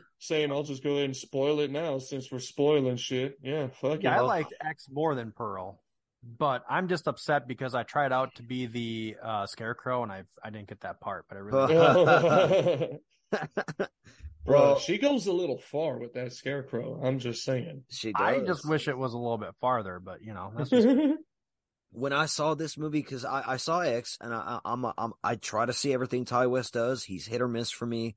When he hits, he hits. When he misses, I know y'all say he's overrated all the time. I don't say that. So. I don't not, say that. Y'all say that in the Discord all the time, and I have to correct y'all. Not me. No, we don't. That is a lie. That is a lie. Rick is spreading lies. But I'm admitting when he hits, and when he misses, he kind of misses for me. X was mid. I thought it was mid. Pearl this is a masterpiece. This movie's fucking incredible. Mia Goth is amazing. This is a next level performance, like Toni Collette in Hereditary. Nomination for Oscar ignored hard because my God. She was nominated though? No one was. I'm saying they're missing all the time. They're missing these the Academy, quote unquote. Fuck the Academy. Yeah, fuck the Academy. Fuck them. They're missing all these great performances. Mia Goth and Pearl should have been nominated for Best Actress. I'm just saying right now. Yeah, at least nominated. I mean, another snub for whatever horror fucking another snub for horror. But I mean, it's. I mean, come on, we gotta expect it at this point. At this point, we do. I mean, yeah, the alligator returns. Pearl's a 9.5 out of 10. Love this movie. It's a 10 without being a 10 because I rewatched it and I was so blown away the first time. Second time, I kind of toned myself back, but you know what? This movie's a 9.5, but it could be a 10. That's all I'm going to say. But it's a 9.5 for the record. Yeah, I respect it for the record, cuz. Yeah. All right. Number 7 for Boss Tuna. I'm going to make this short and sweet because I am a betting man, and I am going to bet we are going to hear this higher up on the list. After being resurrected by a sinister entity, Art the Clown returns to the timid town of Miles County, where he targets a teenage girl and her younger brother. Terrifier 2, ladies and gentlemen. Everyone in this movie is bae. Terrifier 2. This Terrifier 1 made my list a couple of years ago. Terrifier 2 is making my list. Not quite as high, but it's right up there. Biggest problem I had was just how long it was. I just felt it was too long, too much story in there. They needed to just make it more of what the first one is, in my opinion. But again, this carries on and just expounds on what makes the Terrifier franchise and Art the Clown who he is. Yeah. He's a generational horror icon, and just the brutality of this, you can't not have this on your list if you're a true horror fan, just for the sheer brutality of it. I agree with that. Yeah, Terrifier 2. It's I cannot wait for the third one. I will be first in line at the theater to see it, but Fuck God yeah, bud. dang, if this Fuck one yeah. isn't just checking all the boxes for a true horror fan, just with the brutality and That gore. shit's and, cosmic as fuck too, boy. yeah, Art Whoa. LeCompte is a fucking stud. So Terrifier 2 comes in at an 8.5 for Boss Tuna's number 7 of his top 15 of 2022. Yes. Yeah, Damien Leone is paid for that. Yeah, bro. My number 7 is an animated film. Spine of Night. You guessed it, bud. Wow. In this ultra-violent fantasy epic, ancient dark magic falls into sinister hands and unleashes ages of suffering onto mankind. A group of heroes from different eras and cultures must band together in order to defeat it at all costs. So you have like heavy metal style animation, you have sword and sorcery, you have cosmic horror, you have the Conan vibes, you have all of this. Sign me the fuck up. I really like this. I really How do. did I- with an amazing voice cast as well. with an amazing voice. Dude, Lucy Lawless. yes, Bay, Patton Oswalt, Bay. Oh, This blew my mind, and it blew me away that it took me so fucking long to watch it. 9.5. wow. And I like that you said that it took you a while because this came out earlier in the year on Shudder and I saw it. And Shout out to Ian Wilhelm Cronenberg yeah. for making me watch that shit. Hop on that Discord, cuz Joe Blow Nightclub. We got Discords. Yeah, Ian fucking has been on there and he's been shouting out all kinds of great shit. I still need to watch that Ian's Bay. Michael Ian's C. Bay Hall. as fuck. Ian's Bay as fuck. That Michael C. Hall movie he recommended me, Blue in July, I think it's called. I'll have to go back and look, but I know it's Michael C. Hall. But yeah, thank you, Ian. Yeah, dude. Evil Dies Tonight. Evil Dies Tonight. Fucking Totem Marine. Love you, Bay. Love you too, Jason. Shout out to them motherfuckers on Discord. Them boys put on for us, bro. They put on. They put on for their city. Yeah, cuz. 9.5 for Spine of Night, dude. I love that shit. That's awesome. Yeah, bro. Boss Tune is about to lose his mind because I'm at my number 6, and I'm telling you right now, everything from here on out is a 10. It's a fucking Every It's a fucking 10, partner. I did not have this many 10s last year. I had close. I think I had 3. I have double that this year. Oh, So by dude, the by teams are out of hand this year. by definition, this year might be better, but I did also have a sort of stronger middle last year if I'm going by Boss Tuna ratings, at least from my memory. But my number 6, we've already talked about it, Ooh, and we've already covered it tell. on the nightclub. ooh, is it Terrifier 2? It's Terrifier 2, man. Yeah, Oh, cuz. your number 1. Huh? 666, That was boy. I had that as your number 1. Oof. Yeah, this movie, we've already covered it on the nightclub. Go back and listen to whatever episode that was. I don't know. It don't matter. I really don't remember the name, but yeah, this movie's a 10. It's brutal. We said it on the show. This is like the extended edition of Lord of the Rings. If you're not down to clown, don't fucking come knocking, bitch. But I can, but I can also see how that can I be a can see deterrent. the point too, though. Yeah, for And sure. I can also trim some minutes myself while watching Of course. it. So I agree. But that being said, this movie But I'm down to clown, partner. it's a Halloween film. It's a 10. This movie should be on every Halloween along with the first one. Like this franchise is new, and I'm saying right out the gate, bro, if it keeps doing what it's doing, it's on track to be one of the 100%. fucking best. Yeah. So I'm good curious. job. You got what, a bunch of 10s coming up. How did you list them? Are you going by like rewatchability or fun factor or how? All of the above. Or are they all the same or what? I would say like a mixture of those things and mainly impact. Like Okay. how much they Yeah, Okay. sure. Lasting impact. how much they really hit me though, like for Like real. first time watch hit you? No, or... no. I'm gonna Okay. hit you.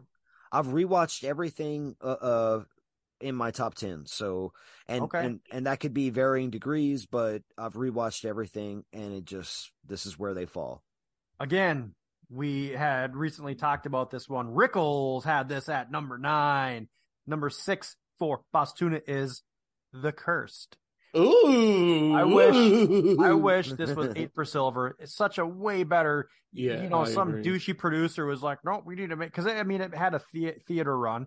This was a festival film actually last year, and I'm going to give a shout out to our good friend Mr. Mark Nato, who was talking about this last year, and I believe pre-show before the last episode he's on with us, he was talking to us about this. But The Cursed is an awesome film. It came out so early, I think a lot of people kind of forgot about it, and it's on a bunch of lists, but I feel like a lot of people that didn't rewatch it kind of forgot about it, and it should have been a little bit higher. But what really did this for me, I mean, it was stunning visuals, excellent acting, and this was just a very well done period piece. The FX and gore were great, and honestly, this is just a must watch.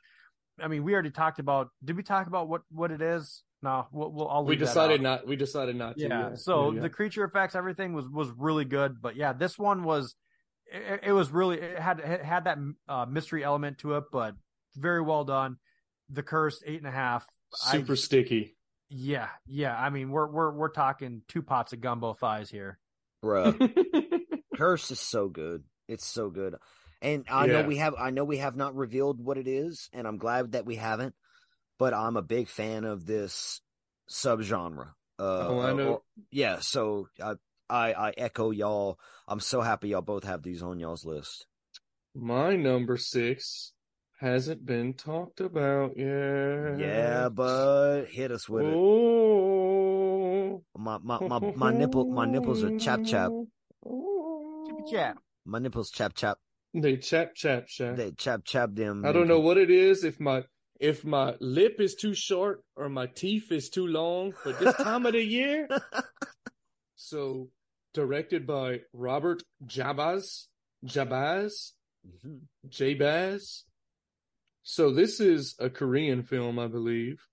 A young couple is pushed to the limits of sanity as they attempt to be reunited amid the chaos of a pandemic outbreak. The streets erupt into violence and depravity as those infected are driven to enact the most cruel and ghastly things imaginable. I'm out on Rickles' number 2, so I'm still there with your number 1, but I had this as your number 2. I fucking sadness, bro. Yeah. This is a wholesome movie. Yeah, family friendly. Watch it with your kids. Put the baby in front of the TV. Watch it with your grandma. Watch it with your guidance counselor. And watch it with your therapist, because you're going to need a shower. You know, it's just good. It's just good fun. It's all good fun. No harm done. No, this movie's fucked up and squeamish, and I love every fucking second of it. The acting's good. The gore, the violence, phenomenal. The storytelling, good. It ain't no Virus 32, but it's still it's fucking solid. But... Get the fuck out of here, dude. This movie is, he said it's no Virus 32. Look, I like that opening scene, but after that, and you know, it's all right. I mean, look, Virus 32 is dope. I'm just saying, the sadness, skull fucking. Yeah, bud. Bruh. Yeah, bud. It makes me sad. It makes me sad to think of what the world could have become. Another fuck you in the last pandemic. Yeah, dude, a great fuck you ending. I love it. Love it. Year of the fuck you ending, like Smile as well. It's a lot of fuck you endings. All right. I love them. I love the fuck you endings. I didn't give my rating 9.5. What I was gonna ask, what 9.5? The sadness. I'm tempted to go back and say 10, but I did settle on 9.5. Well, we're here, guys. We've been watching movies all year, and we've been fucking talking about movies all year, and we're at the top 5. This is it. This is top 5 of 2022. All right, so I will say my next 2 could flip-flop easily, but you flip-flopper. This is what I got right now, tonight.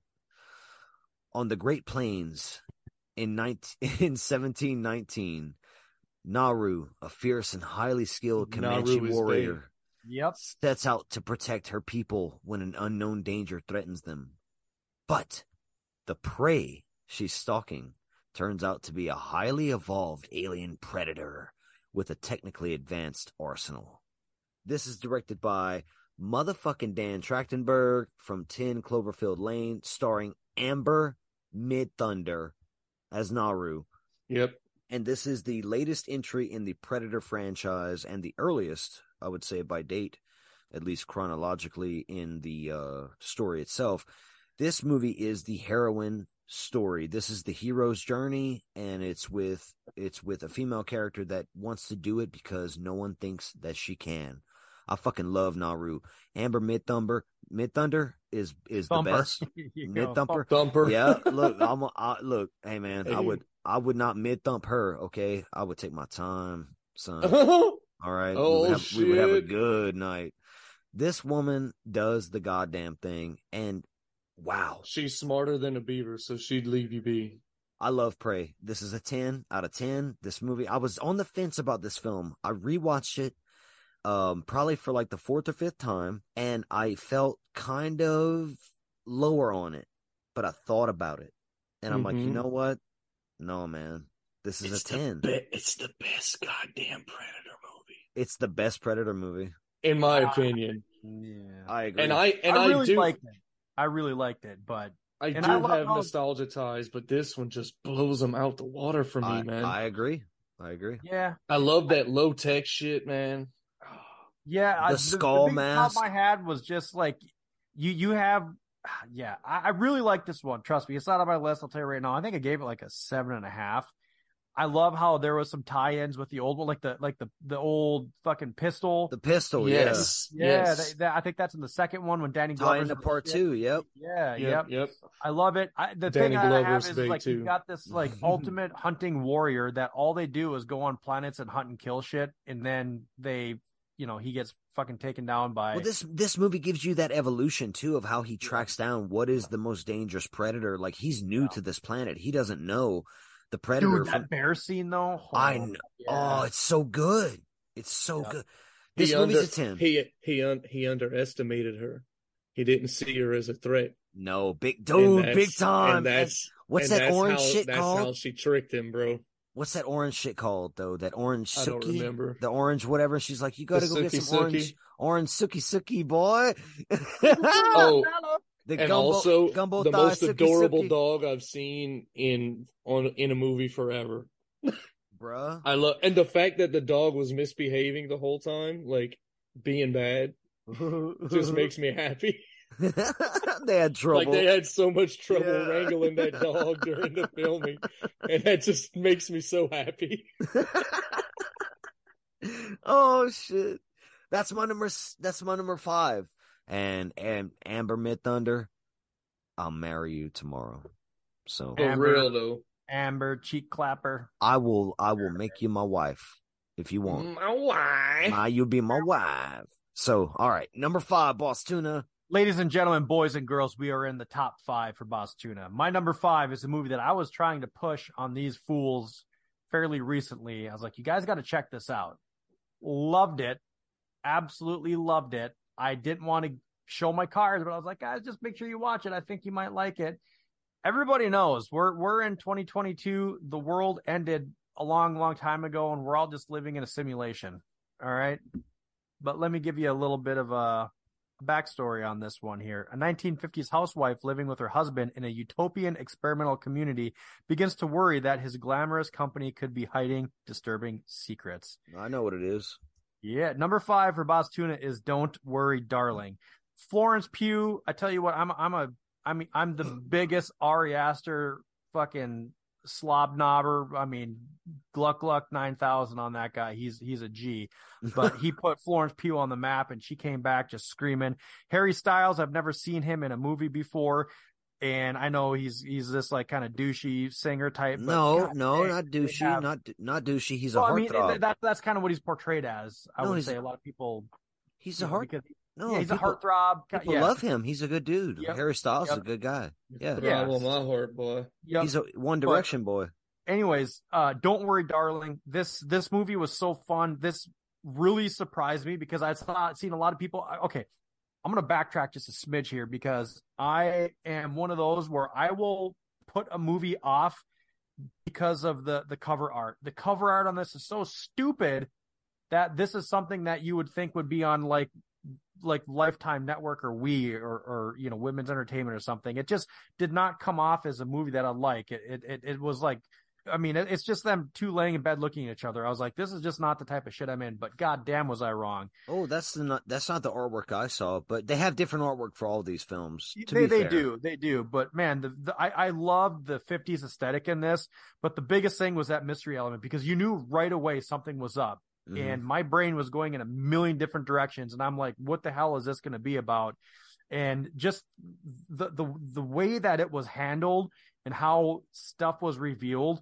And then that ending, you're just like, holy fuck. It was just not what I was expecting. But that's another one out for my number one for you, by the way. Oh, yeah. I threw that one in as a wild card. Yep. Don't worry, darling. 8.5 out of 10. Super fun. I loved it. Florence Pugh was awesome. Harry Styles was awesome. And there was just some scenes in this. And again, this might be kind of on the fringe, but if it's not talked about in our genre, I think it's very Stepford Wives type of film. Yep. I saw it today, as I said earlier, for the first time on your recommend. It's not on my list, but I do appreciate the story. I kind of questioned what the story was to a degree, but that's a conversation for later. But I did enjoy the movie a lot. I think it's really awesome, and the performances are great. The cinematography is really good. The aesthetic and the way the film looks. Chris Pines as Kevin, very good, very good. Really enjoyed this movie as well. So I'm glad that you have it on your list, man. This is a really well made film. Fuck yeah, bud. I'm gonna go watch it. And Rickles, we're in our top 5, man. Number this 5. Is what's your 5? So I'm so excited. So, number 5, my first 10 of the night. Nightclub. We've already talked about it. Both of you already talked about it. Terrifier 2. What? Yep. What? Damien Leone did that shit. Lauren Lavera is the bayest of bays. And this movie's a fucking 10. 1. Yeah. And I have nothing else to say about it. Except that Art the Clown is bay. Oh my God. I got 1 left for Rickles and 2 left for T-Boo. I did not see this coming. All right. I didn't think it was his number 1, but I also didn't think it would be his number 5. So I'm also out on a number 1 for Rickles, even though I didn't think it would be, but it's out. It's out anyway. It's out of here. My number 4. Abandoned by her father, a young woman named Marin embarks on a 1,000-mile odyssey through the backwoods and back roads of America, where she meets Lee, a disenfranchised drifter. But despite their best efforts, all roads lead back to their terrifying past and to a final stand that will determine whether their love can survive their otherness. I actually didn't see this one either. Directed by Luca Guadagnino, my number 4 is Bones and All, starring Timothée Chalamet and this young lady, Taylor Russell. I mean, their chemistry on screen is insane. And I want to give a special shout out to my boy, Mark Rylance, playing the creepiest. He was so good. The creepiest motherfucker of all time, but also the most amazing character. This film feels like a Stephen King novel put on screen. It's not an adaptation of a Stephen King novel. It is an adaptation of a novel, but this movie just feels like a Stephen King story all the way through. I felt that Mark Rylance was the best part of this movie. His character was so well written, and it left you, I mean, for me at least, I was trying to figure out his motivations and what was gonna come of him. Well, I think I know what his motivations are, and I think I know what he wanted, and I'm not going to go into it. The movie, but I agree with you though. Like, just to say, like, while you're watching the film, you're like, what is he doing? Yep. What is he doing? What the dog doing? Yeah, what that thing do? I agree with you. I think his performance and his character is amazing. I also think that Timothy Chalamet and Taylor Russell are fantastic on screen together. This is a road movie for anyone who likes road trip films. This is a cannibal film, okay? So there's some this is where the horror comes in, because this is fringe horror, and I've got some fringe horror on my list, but this movie is definitely in that category, I'd say. But I think this movie is just perfection. This is chef's kiss.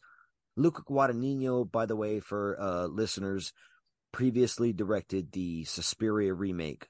So that's, if you know, in the horror camp, he did that. Bones and All. He's a little cannibal freak. He's a cannibal freak. Bones and All is a 10 out of 10. Just like Terrifier 2, man. This movie is a 10. Boom. I'll have to watch it.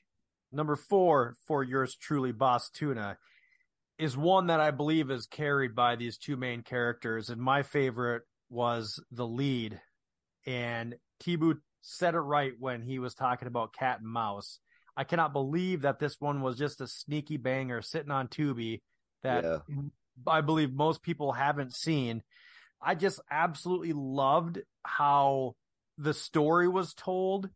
I mean, the characters you've got, I'm not even, it's South Korean, so I'm not even going to talk about the names or whatever, but you've got this female lead, and then you've got this male lead, and the male lead he doesn't look like the type of person he is. I mean, try not to. No, I know what you're saying. My number 4 is it's Midnight. My number 4 is Midnight. Yeah, but he looks innocent. Rickles, go see this movie. Go see Midnight. It. Yeah. He doesn't look like the type of person he is, but it revolves around 4 main characters: the female lead, her mom, a brother of another character, and then you've got the killer. And God dang, if it wasn't just so well done. And what I really loved about this was how many times the movie could have been over, because this movie is taking place in a busy downtown street towards the end, and just how fucking conniving he is and manipulative, and just, oh my, it was so awesome. I loved it. I just absolutely loved it. It's almost like it's like a South Korean giallo type. And it was so super suspenseful. And then you get the Shining scene in the house. Yeah, bud. I loved it. And your mouth. And just the fact that it just throws that element with the main character being deaf. And there's so many different cues in the movie that she uses. Like, it's expert level writing. This movie could be a 10. It really could be a 10. It really could be. I'm giving it an 8.5, but I might be a little bit shy on that. But man, I would highly recommend it. Midnight, Boss Tuna's number 4, 8.5. Boom. Son of a bitch. Y'all making me want to go watch it tonight, bro. Ricky, it's so good, dude. It could be a 10 for reals. For reals. So my number 4 has already been talked about by both you guys. And I'm going to dedicate my number 4 to the blacks and the Mexicans, because it's Deadstream. Yeah, I love you so much. I love you. When he said that shit towards the end of the movie, I was like, oh! This movie doesn't give a fuck. Deadstream is also a movie that could be a 10. It could be a 10. Oh, it's a 10 out of 10 for you. me, bro. Yeah. This is probably, I mean, shit. It's one of the funnest movies of the year, in my opinion. Like, agree. I see myself watching this every year. Agree. Like I said, my top 6 or 7 has been hell on earth trying to sort them. Mm-hmm. But I think I finally got it right. So yeah, dude, number 4, Deadstream. Let's do it. Having Deadstream in there is the best. My number 3, in an isolated mountain village in 19th century Macedonia, a young pharaoh witch accidentally kills a peasant. She assumes the peasant's shape to see what life is like in her skin, igniting a deep-seated curiosity to experience life inside the bodies of others. This was my second guess for your number 1. This is a folktale. This is visual poetry. This film is called You Won't Be Alone, directed by I'm gonna say this wrong, I'm sure, but Goran Stolvelsky, I think. I love fairy tales. I love dark fairy tales. I love witch movies. I love horror. I love character studies. I love slow burns. This is what You Won't Be Alone is. All of those things to watch it. wrapped in one. Okay, so this movie opens with a old, ageless cosmic witch who goes to some lady and her baby is sleeping and the witch is just there and she's like, I'm about to take your baby. And that lady's like, please let me have her until she's like 16 and then you can have her. But then the lady hides her baby away, and that little baby is that feral girl, and she's feral as fuck, and she only knows the caves. She don't know the outside world. But then the witch shows up and shows her the outside world, and then the movie goes crazy, and it's a 10. Transformations and just... It's a 10 out of 10. It's a fucking 10 out of 10. I'm telling you, I'm not trying to steal your thunder, but Tibu, All the Moons, put that on your list, dude. I think you're going to like that. You mentioned this, and you mentioned Two Witches as well. I'm gonna say it straight up right now. Two Witches I did not like that much. Okay.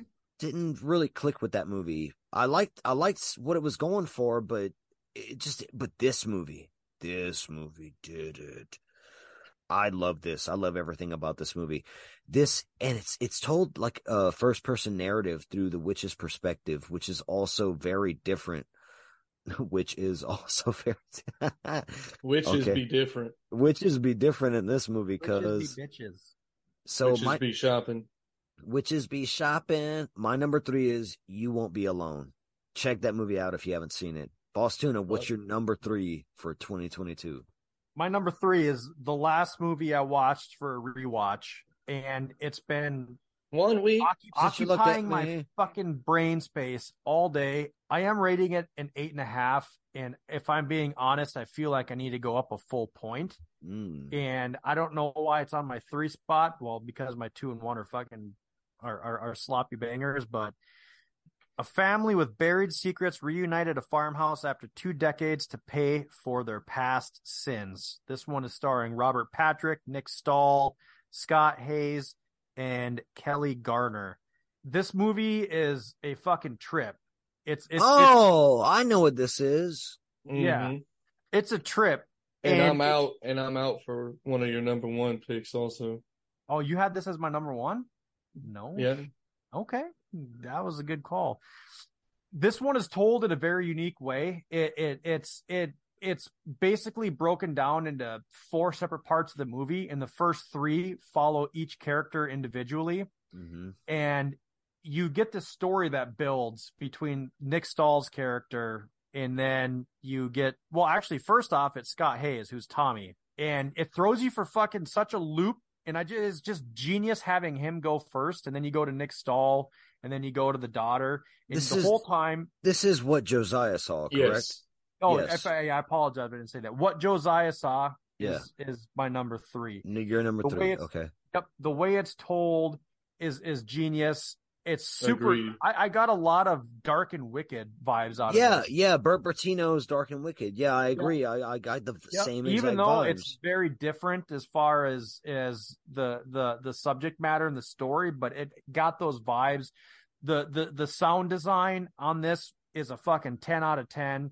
The acting is a 10 out of 10, and it's very slow. I will say that it is a slow burn, but it's told in such a particular way where it's almost like 3 separate movies. So it doesn't feel long because you get 20 minutes of, one character, you get 20 minutes of another, and it pieces it all together.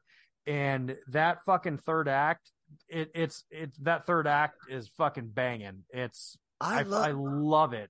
I love that you love this right. so much, but I do like seeing my boy from fucking T2, not Terrifier 2, yeah, Terminator 2, yeah, doing his thing and being a fucking drunk daddy. Yeah, man.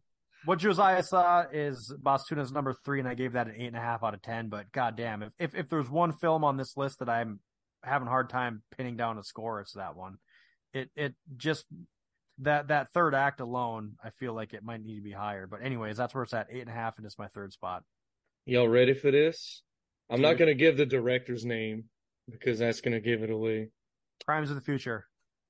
No, that's my number one. Prince Amleth Yeah, is boy. on the verge of becoming a man when his father is brutally murdered by his uncle, who kidnaps the boy's mother. 2 decades later, Amleth is now a Viking who's on a mission to save his mother, kill his uncle, and avenge his father. Yes. Robert Eggers is the man. Yeah, boy. Skarsgård is Bay. Mm-hmm. Anya Taylor-Joy is Bay. This is Conan the Barbarian. This is Sword and Sorcery. This is fucking beautiful to look at, to experience on every single level. This movie captivated me from the opening. I mean, really, you're doing Conan the Barbarian right in the opening. Plus Willem Dafoe. Bay all day for life. What's this movie then? The Northman. It's the goddamn Northman. And I'm going to second Ricky right now. This is my number 2. I'm just going to jump on it. Oh, nice. This is my number 2. So it's his number 3, my number 2 combined right here. We're going to do it. Yeah, man. Bruh. Bay as fuck. The whole movie. Witchy, cosmic, Viking shit into it. I'm a howl like a dog and fart. You got my number 1? I think I got it. All right. Oh, yeah, and I'm out because I had that as your number 1 also. No, dude. Well, this is my number 2 with your number 3. And holy shit, I agree with everything. It's cosmic. It's witchy. It's got the imagery. It's fringe horror because it's a lot of action. But my God, Eggers shoots action shots like he knows how to do them. Like he's been an action director his whole career. Out of nowhere, this motherfucker is just pulling off brilliance on screen. The fucking Draugr. The Draugr in the moonlight. In the fucking burial mound. Dope. Yes. Dope. This movie gets cosmic, man. Draugr is going to be one of my next tattoos, bro. Oh, it's so good, dude. It's so good. It's so good. Everything this movie does is a 10. I don't know. Ricky, 10. Me, 10. It's my number 2, so 10, Boss Tuna. 10 as fuck. What's your number 2, bitch? My number 2 is what I wish the original Texas Chainsaw Massacre would do for me. I'm out. I'm out too. Then. I'm out. I had that as your number 1, bud. Yeah, me too. Yep. Son of a bitch. It was probably my favorite film I saw in the theater. It's the only film that I've seen 3 times this year, and that is X. Yep. 1979, a group of young. You guys haven't had this on your list, have you? No. I like. We both like Pearl more than X. Yeah. See, I'm the exact opposite. I like X more. 1979, a group of young filmmakers set out to make an adult film in rural Texas. But when their reclusive elderly hosts catch them in the act, the cast find themselves fighting for their lives. Let me tell you what, the 70s aesthetic was awesome. The farmhouse was awesome. The acting was awesome. Kid Cudi, no fucking clue who that is. I knew he was a rapper. That was about it. But day and night, man. Oh, is that his song? Mm-hmm. Oh no, I've heard that song then. Just there's just memorable scenes in this. The reason I saw it 3 times is I watched it early on when it first came out. I watched it with my buddies on one of our camping trips, and then I watched it recently again. But big TCM vibes again. Oh, yeah. I know I'm just gonna get fucking slaughtered by saying this. I think this is what I wish TCM was. Not enough Franklin. Oh my God.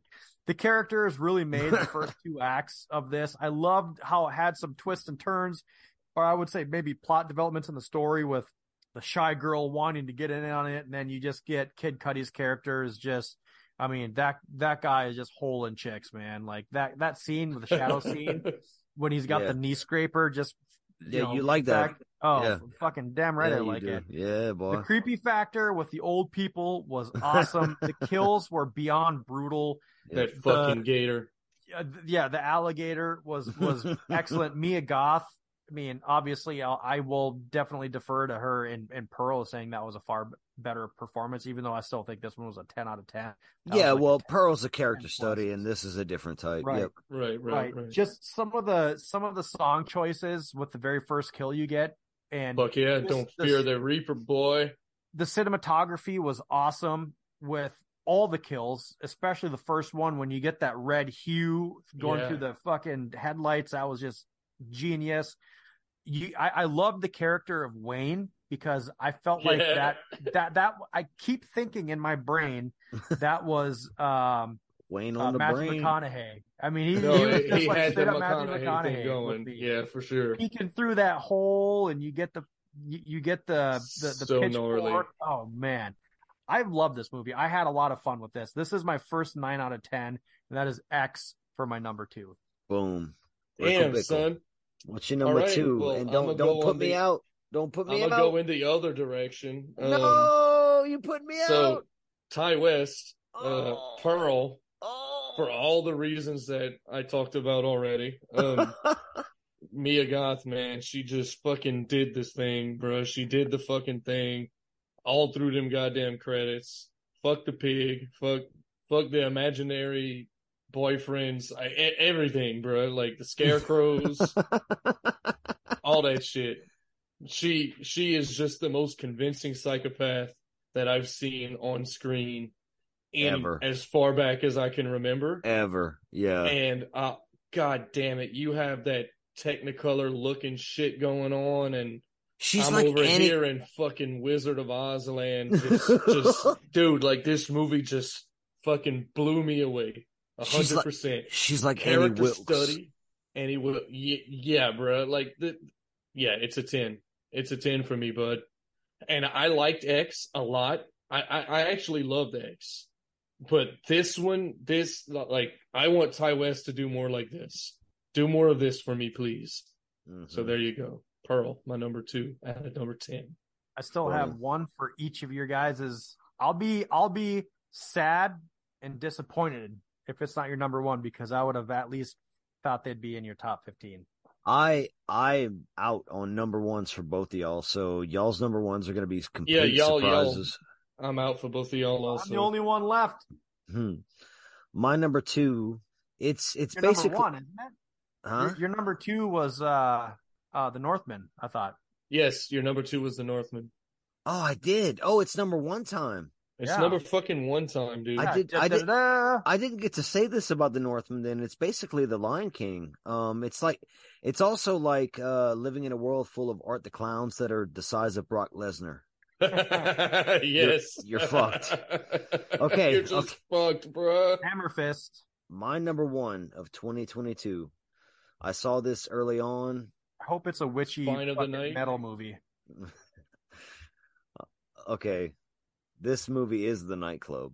It's the It's a witchy nightclub. metal movie, isn't it? It's a witchy metal cosmic sword Yes! and sorcery Fucking A right. explosion of holy fuck. What the fuck? So Mad God should have been in my Okay. top 15, but it's not. Oh, It's The Spine of Night is my number 1 film I of actually 2022. had that as one of the choices. I'm out. I had Hellbender. Spine Oh, no of shit. The Spine of Night. This movie took me by.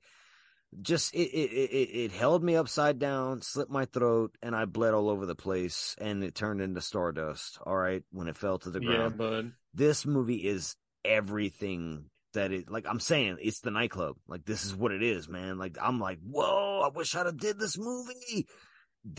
And Year of the Heroine, Year of the Fuck You ending, Year of Fuck It. Like this movie is original as shit, while borrowing from so much, but every great artist steals, because every great artist is a thief, baby. Whatever David Bowie said, I've said so many Thief. times. I love that shit. This Yeah, movie is High Tension. Perfect example. 10 out of 10. I agree. Oh, The that's Spine of Night is a 10 out of 10. This you movie caught is your own words, bitch. I don't know if High Tension's a 10, but I enjoyed playing along just for the gag. No, dude, Spine of Night, man. I don't know. I can't. People need to go see this movie. I Mhm. understand if the animation throws people off. That's fine. Yeah. It's not for everyone, but this It's movie for did me. it for me. It's Yeah. for me, It's bro. like those big floppy titties all over. Dude, and it looks like the Heavy Metal magazine art. Dude, it's so fucking rad. Dude. I didn't grow up with this stuff, so I don't have a reference point, but I understand the reference point. Yeah, but I saw this movie without having seen whatever it's based on, and this is cosmic bloodshed, unparalleled, with amazing fucking imagery. Like, boom, times 10. This movie's a 10 out of 10. Favorite film of the year. It's next level. Done. I'm so fucking happy that's your number one, bro. Okay, Boss Tuna's number one. I cannot believe you guys had 3 choices for my number one and you did not have this in there. Boss Tuna is the ultimate fucking zombie freak nerd ever. The sadness. That's a given. That's a given. Oh, I don't consider it a zombie movie though. It is 100%. I do. 28 Days Later is 100% a zombie movie. Yeah, virus, this and that. Anyway. Yeah, but these people smart though. These people be smart and stuff. They are very Deadite-like, I'd say, with how cruel and how like they've got all their faculties and shit. But I'd still, I would agree. I'd put this in the zombie camp though of movies. 100% a zombie. Is it a stereotypical or textbook Romero zombie? No, but I mean, we're in 2023. I mean, we're going to expound on that a little bit. This movie is so fucking brutal. It's so visceral and ultra gory. It's just a disgusting film, and I loved every second of it. Yeah. Right? I loved every second. Turns me on. There were scenes in this movie that it's one of those that I have a hard time, telling people to go watch this because there's some really fucked up subject matter. Don't feel bad. No. The basketball court scene where you got these like 5 zombies taking this guy and they're ramming him. Picture this. Picture he's sitting in a chair, but he's not in a chair. He's being held by 4 other people and they're ramming him dick first into a fucking basketball hoop. I've lost a testicle. I understand his pain. Oh, this guy, God, dude. He tries to go and it happened to me. And the guy's like, "What are you doing? I wanted this." He wants. He's like, I was about to finish. He's the ultimate sadist. It's so fucked up. It's just everyone's a sadist. Everyone's a fucking gorehound. Everyone's a vicious freak. Yeah, everyone's a bunch of little freaks, bro. This tickles my freak nerve really hard, and I loved it. It was so brutal, it's disgusting. Skull fuck. That one, the subway train scene. Oh, best scene. Actually, I've got it as a tie. My 2 favorite brutal scenes of the year are that one and the bus scene in the Texas Chainsaw Massacre remake. Oh, such a good fucking scene. Yeah. I really like the grandma that melts the guy's face with the hot grease. Oh, the one that's like, you're a handsome boy. Handsome boy. Yeah. She's bae. She's my favorite. Sadness. It's not on my list, but I swear it's a 10. It's 9 out of 10. I loved it. Well, y'all both mentioned my number one already. Any takers? God. I'm out. Dude, I don't know. So Naru is bae. Oh, she's what? the baeest bae that ever baed, and her dog is also bae. Oh. That dog was cool as fuck. And I love a period piece, and this movie is just so fucking fun, man. Like, it's just so fucking fun. I just can't get over it. And plus, you got French Canadian trap houses, that gangsta shit, dude. Like, just 10 out of 10 all fucking day from me. Like you mentioned, the hero's journey. I'm smarter than a beaver, so this movie's a 10 out of 10. That's all I gotta say. I did not see Prey being your number one. Wow, dude, I had Glorious blown away as your number one. I kind of thought that was a Rickles movie. I was already out for his number one. I didn't think Glorious was up there, but I was like, not. I have Glorious at a 7.5. It's like Fried Berry, and you loved Fried Berry. I did love Fried Berry. Glorious didn't do it for me as much. Me either. Yeah, not so much. But it was good. Nothing against J.K., but you know. No, yeah, Simmons. Yeah, no. Damn. Well, that fucking wraps up our top 15 of 2022. So. That's crazy. I honestly, I did not know what y'all's number ones would be. And Cole, I didn't even. I don't know why I didn't suspect the sadness. I And didn't. I don't know why I didn't think of the sadness either for you. Ricky, you blew me away. I'm disappointed in You myself. blew me away with Prey, bruh. I didn't know that would be your. We number watched one. it. I watched it for the first time with you, and dude, like, yeah, there's just something there. Dude, it's so fucking That sticky. Prey Bay. That Goddamn Prey Prey Bay is sticky, Oh, sticky, damn. sticky. Well, the lists are done. The 15 through 20. Let's hop into some honorable mentions. I got 5. I think Rickles has 5. T-Boo's got a couple more, but we're going to go from basically our 16 down. And T-Boo is... I'm number he's one. up. Yeah, so I'm going to go ahead and say Violent Night was mentioned. I didn't have it on my list, but hell yeah. The Menu, fuck yeah. The Cursed, fuck yeah. Werewolf Castle, dope ass fucking movie. Christmas, Bloody Christmas. Holy fucking shit. What was that movie? Incantation was mentioned. Orphan First Kill, Legions, Tin Can, Men, Moonfall. Special shout out Studio 666. David Bruckner's Hellraiser. Oh my fucks. The Man in Room 6, I previously mentioned, also dope. No one talked about The Leech, and Speak No Evil was not mentioned.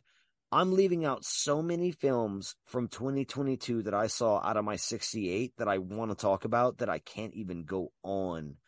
I can't even go on. So I'm going to stop. I'm going to shut the fuck up. Boss Tuna, what's your honorable mention, sir?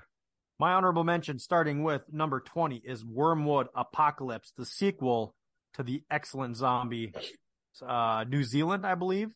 Wormwood Apocalypse, 7.5, love it.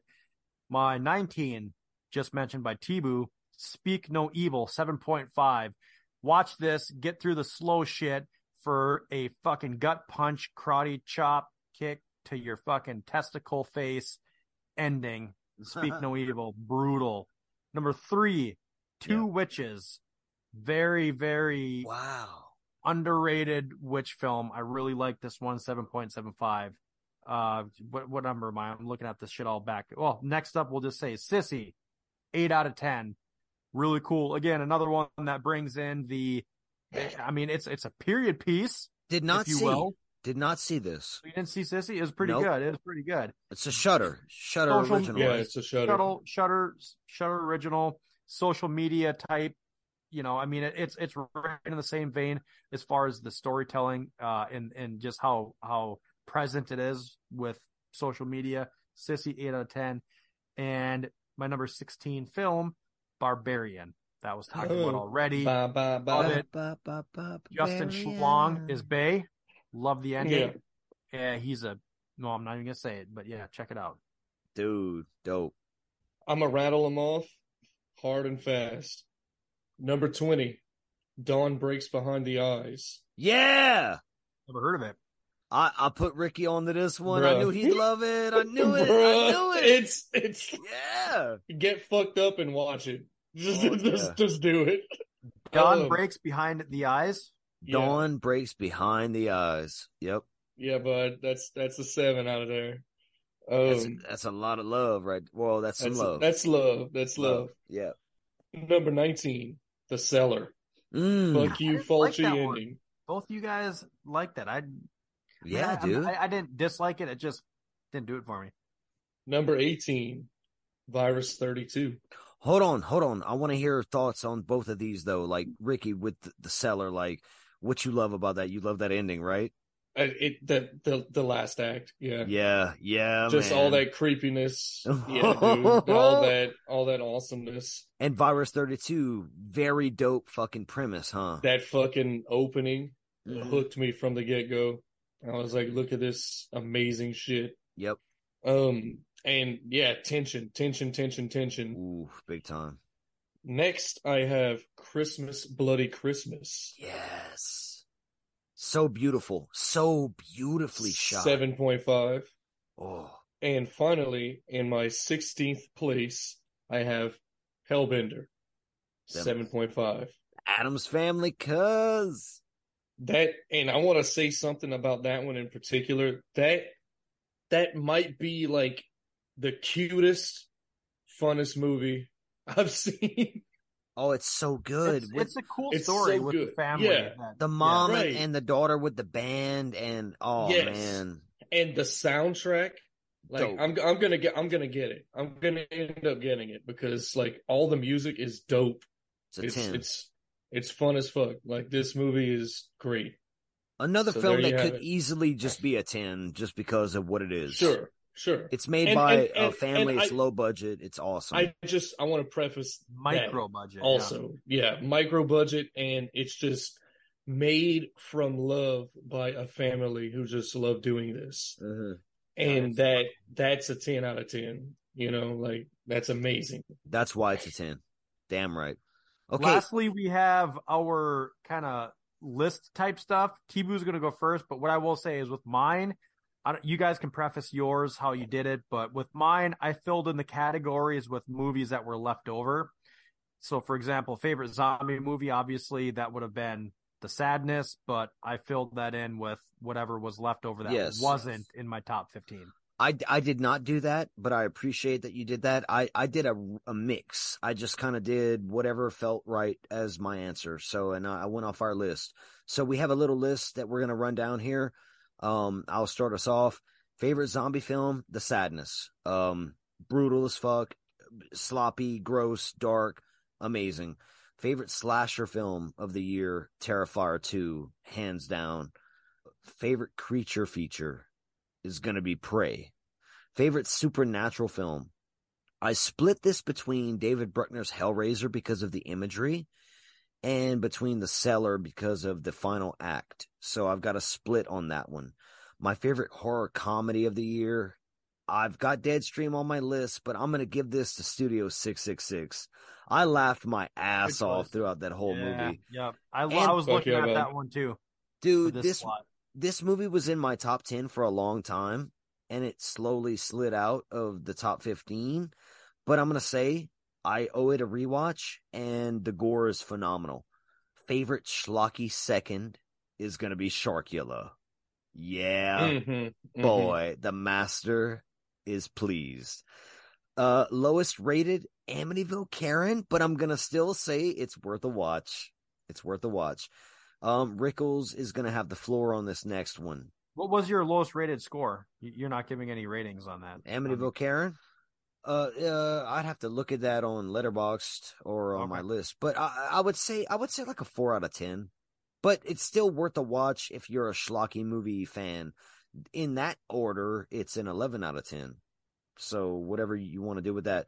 But biggest disappointment, and Ricky is going to have the floor on this one, is he'll have the floor on this one. My biggest surprise was Halloween Ends. I had no idea this movie was going to be what it was, and it completely destroyed the horror community. People were fighting. We were fighting on the podcast. We were having fun. And I think it's just a great surprise movie. Like, boom, bitch, you didn't think this was going to be the movie, huh? And I love it. I think it's a really good film. So that's my biggest surprise. Hey, my favorite zombie, I cheated a little bit because I didn't necessarily do a movie. I did a series. All of Us Are Dead on Netflix. Awesome. It's an 8 or 10 part series. Check it out. Favorite slasher, I'm going to put an asterisk on this. And if you know, you know. But that's Bodies, Bodies, Bodies. I absolutely fucking hate that main actor. I can't think of his name. I didn't see that He one was in either. King of Stat. He was Yeah, I in King didn't of watch Staten that one. Island, and Oh, he he's was a on comedian. SNL. Yes. Yeah. Yeah. It was- He dated the Kardashian, right? Yep. Yeah, that guy. Pete Yep. Pete Pete Davidson. Davidson. Pete Davidson. Davidson. Yeah. But yeah, Bodies, Bodies, Bodies was actually pretty fun.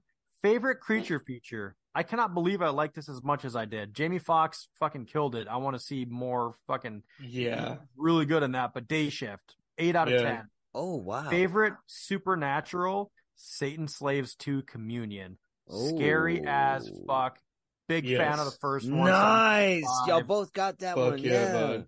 Yep. Favorite horror comedy, Let the Wrong One In. This was so fun. British or Scottish or whatnot. Vampire type movie. Check it out. It's definitely worth a watch. Lowest rated, Arctic Void. Fucking stay away. 3.5. Ironically, out of the 100 movies I saw this year, The lowest rating I had was a 3.5. I had a handful of 4s. But anyways, biggest disappointment is a tie between Nope and Crimes of the Future, both rated at 4. Biggest disappointment because I like Jordan Peele, and I just feel he's just for me. Can we talk about Nope for a second? Can we talk about Nope for a second? Because you hit on what Ricky's going to touch on in a minute, but Get Out was amazing. Us was amazing.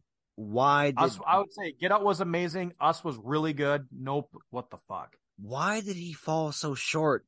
He had a few cool scenes in this film. Don't get me wrong. Like, he had a few really, really good scenes. Yeah. I mean, the potential was there. I just don't know what the fuck happened. Yeah, me neither, man. Like, I don't get why it just didn't hit. It didn't hit like I wanted to. I love you, Jordan Peele. Right. I think we all love Jordan Peele. It's not like fuck Jordan, but it's like, damn, man, I just wish this movie would have did more. You waited and you waited and you waited and you waited the whole fucking time for something to happen, and nothing happened. Like, the third act, some shit came together and there was some stuff that happened, but I was just like, this is so fucking dumb. It's the biggest waste of my time. It's like an M. Night idea. Like, to me, this is like an M. Night Shyamalan film. Like, he's going for his idea, but he doesn't know quite how to piece it together yet.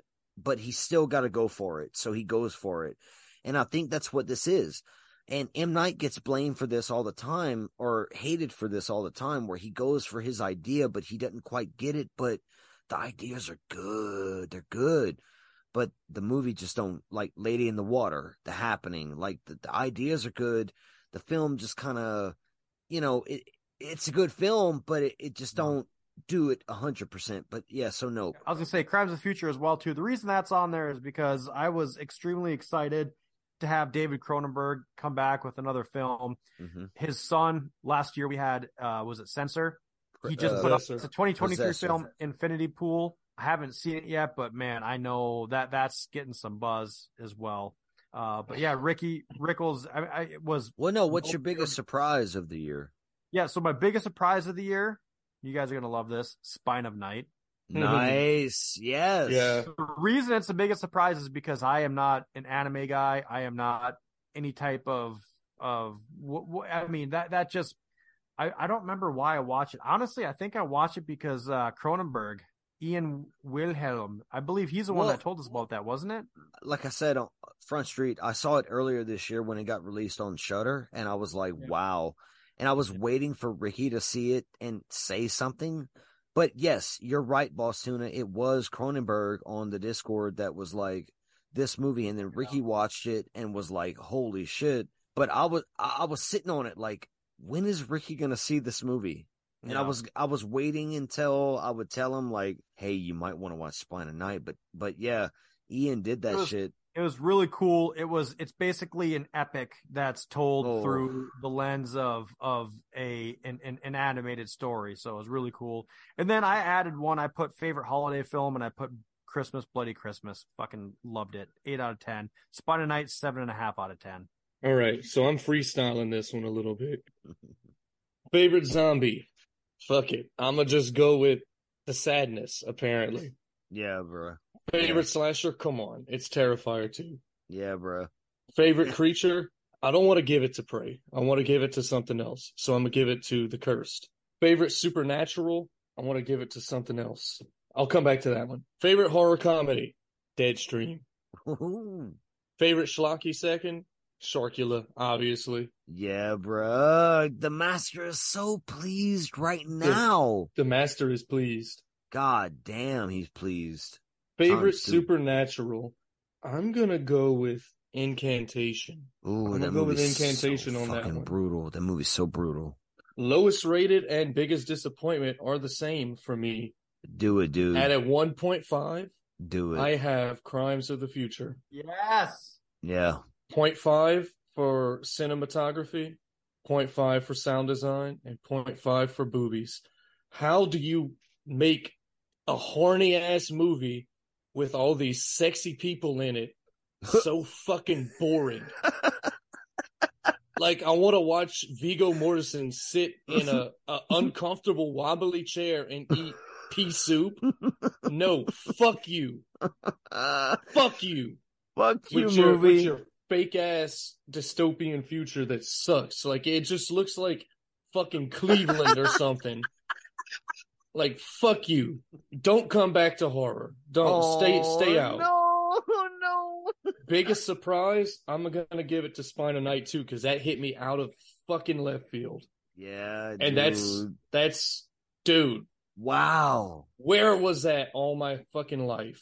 So that hit y'all both with the fucking surprise. Oh, Yeah. wow. I didn't know anything about it, and I was like, okay, yeah. Ian said, watch this shit, and I did. Dude. I never would have watched it if he didn't say anything. Never. I wouldn't have either. And for favorite holiday film, I want to give it to Christmas Bloody Christmas, because that was fun. Yeah. That was some fun Terminator shenanigans. Yeah. Fuck yeah. It was so stupid and silly. And And also Dora Madison, bae as fuck. that's it. That's 2022 is a fucking wrap. Boom, baby. I mean, goddamn. Like, what more do you want? I don't know. I feel like we need to do something else. What? we went through it. What's your favorite? favorite kill of the whole year? Yeah, favorite kill, best kill of the year. The most gruesome shit No, I saw. just best kill. It doesn't have to be gruesome. Just Sadness, skull fuck. Oh, god damn. well, she didn't die from it though. Oh, you're right. You're right. She liked it in the end. She was like, "Hell yeah, keep going. This is the shit, boy." And then she cut that other motherfucker up, bro. Yeah, we crossed the streams, boys. We Yes. crossed- Yeah, we crossed him.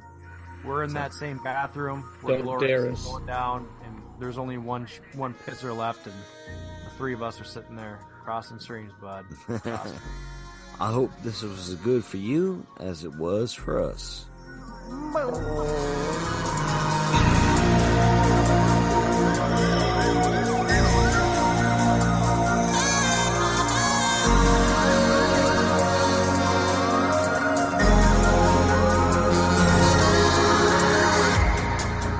As he takes from me my last breath, and I'm picking up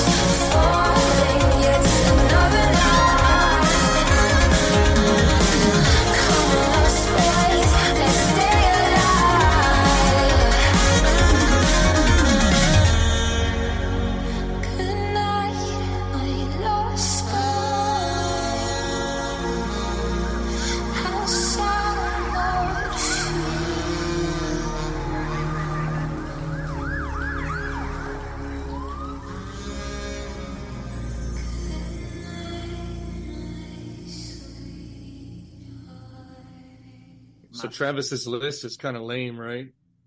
Yeah, it's a lame ass list, bro. He's a bitch. Mm-hmm. He's a stupid ass bitch. He's just a stupid ass bitch. With his little hobbit feet. Well, with his big ass hobbit feet on his little body. Man, he doesn't have a lot of hair on his hobbit feet though, because he's just got just the tip of his wiener is just rubbing all the hair off. Rubs all the hair off. He's just got these weird fucking super callous hobbit feet with no hair on them. All the calluses are on top of his feet. Yeah. Just a big old mushroom there, just swinging back and forth. Goddamn little hobbit. Just a little hobbit. Who would he be in? So Merry? I said Merry yesterday. Yeah, I think he'd be Frodo, man. You think so? I think he'd be Frodo. I think he would try to carry that fucking ring, bro. Who would I be? You know more about that movie than I do. Boss Tuna. Who would Boss Tuna be in the fucking whatever those film franchises are? And whatever those are. Lord of the Rings. Yeah. I'd put you as a human character for sure. I wouldn't want to say Boromir. Who's that? I was thinking Viggo Mortensen. Yeah, I would say Aragorn or who's Aragorn? Is that Viggo Mortensen? Yeah. Who's Boromir? I'd put you. Boromir's the guy that tried to take the ring from Frodo in the first movie. Sean Bean's character. Oh yeah. Yep. He was the son of the steward of Gondor, and he was the favorite son of the steward. Favorite son, I can relate. Who would you be, Rickles? Oh, dude, I'm probably one of the hobbits that's dumb. I'm probably Pippin. I'm probably Pippin pissing off Gandalf all the time. Oh, that'd be hilarious. By touching stuff. What about Trevor? Who would Trevor be? Trevor? Maybe. I mean, Trevor's a big dude, but I'd say he's probably more Hobbit-like. Yeah. I'd maybe give him Merry, and I would make him Merry, and I would probably put Grindhouse as Gandalf, because me and Trevor, especially me, are always like touching shit in Phasmophobia that gets us all, and sometimes also Grindhouse killed. So I could totally see Brent being like, "Fool of a took! Throw yourself in next time and rid us of your stupidity."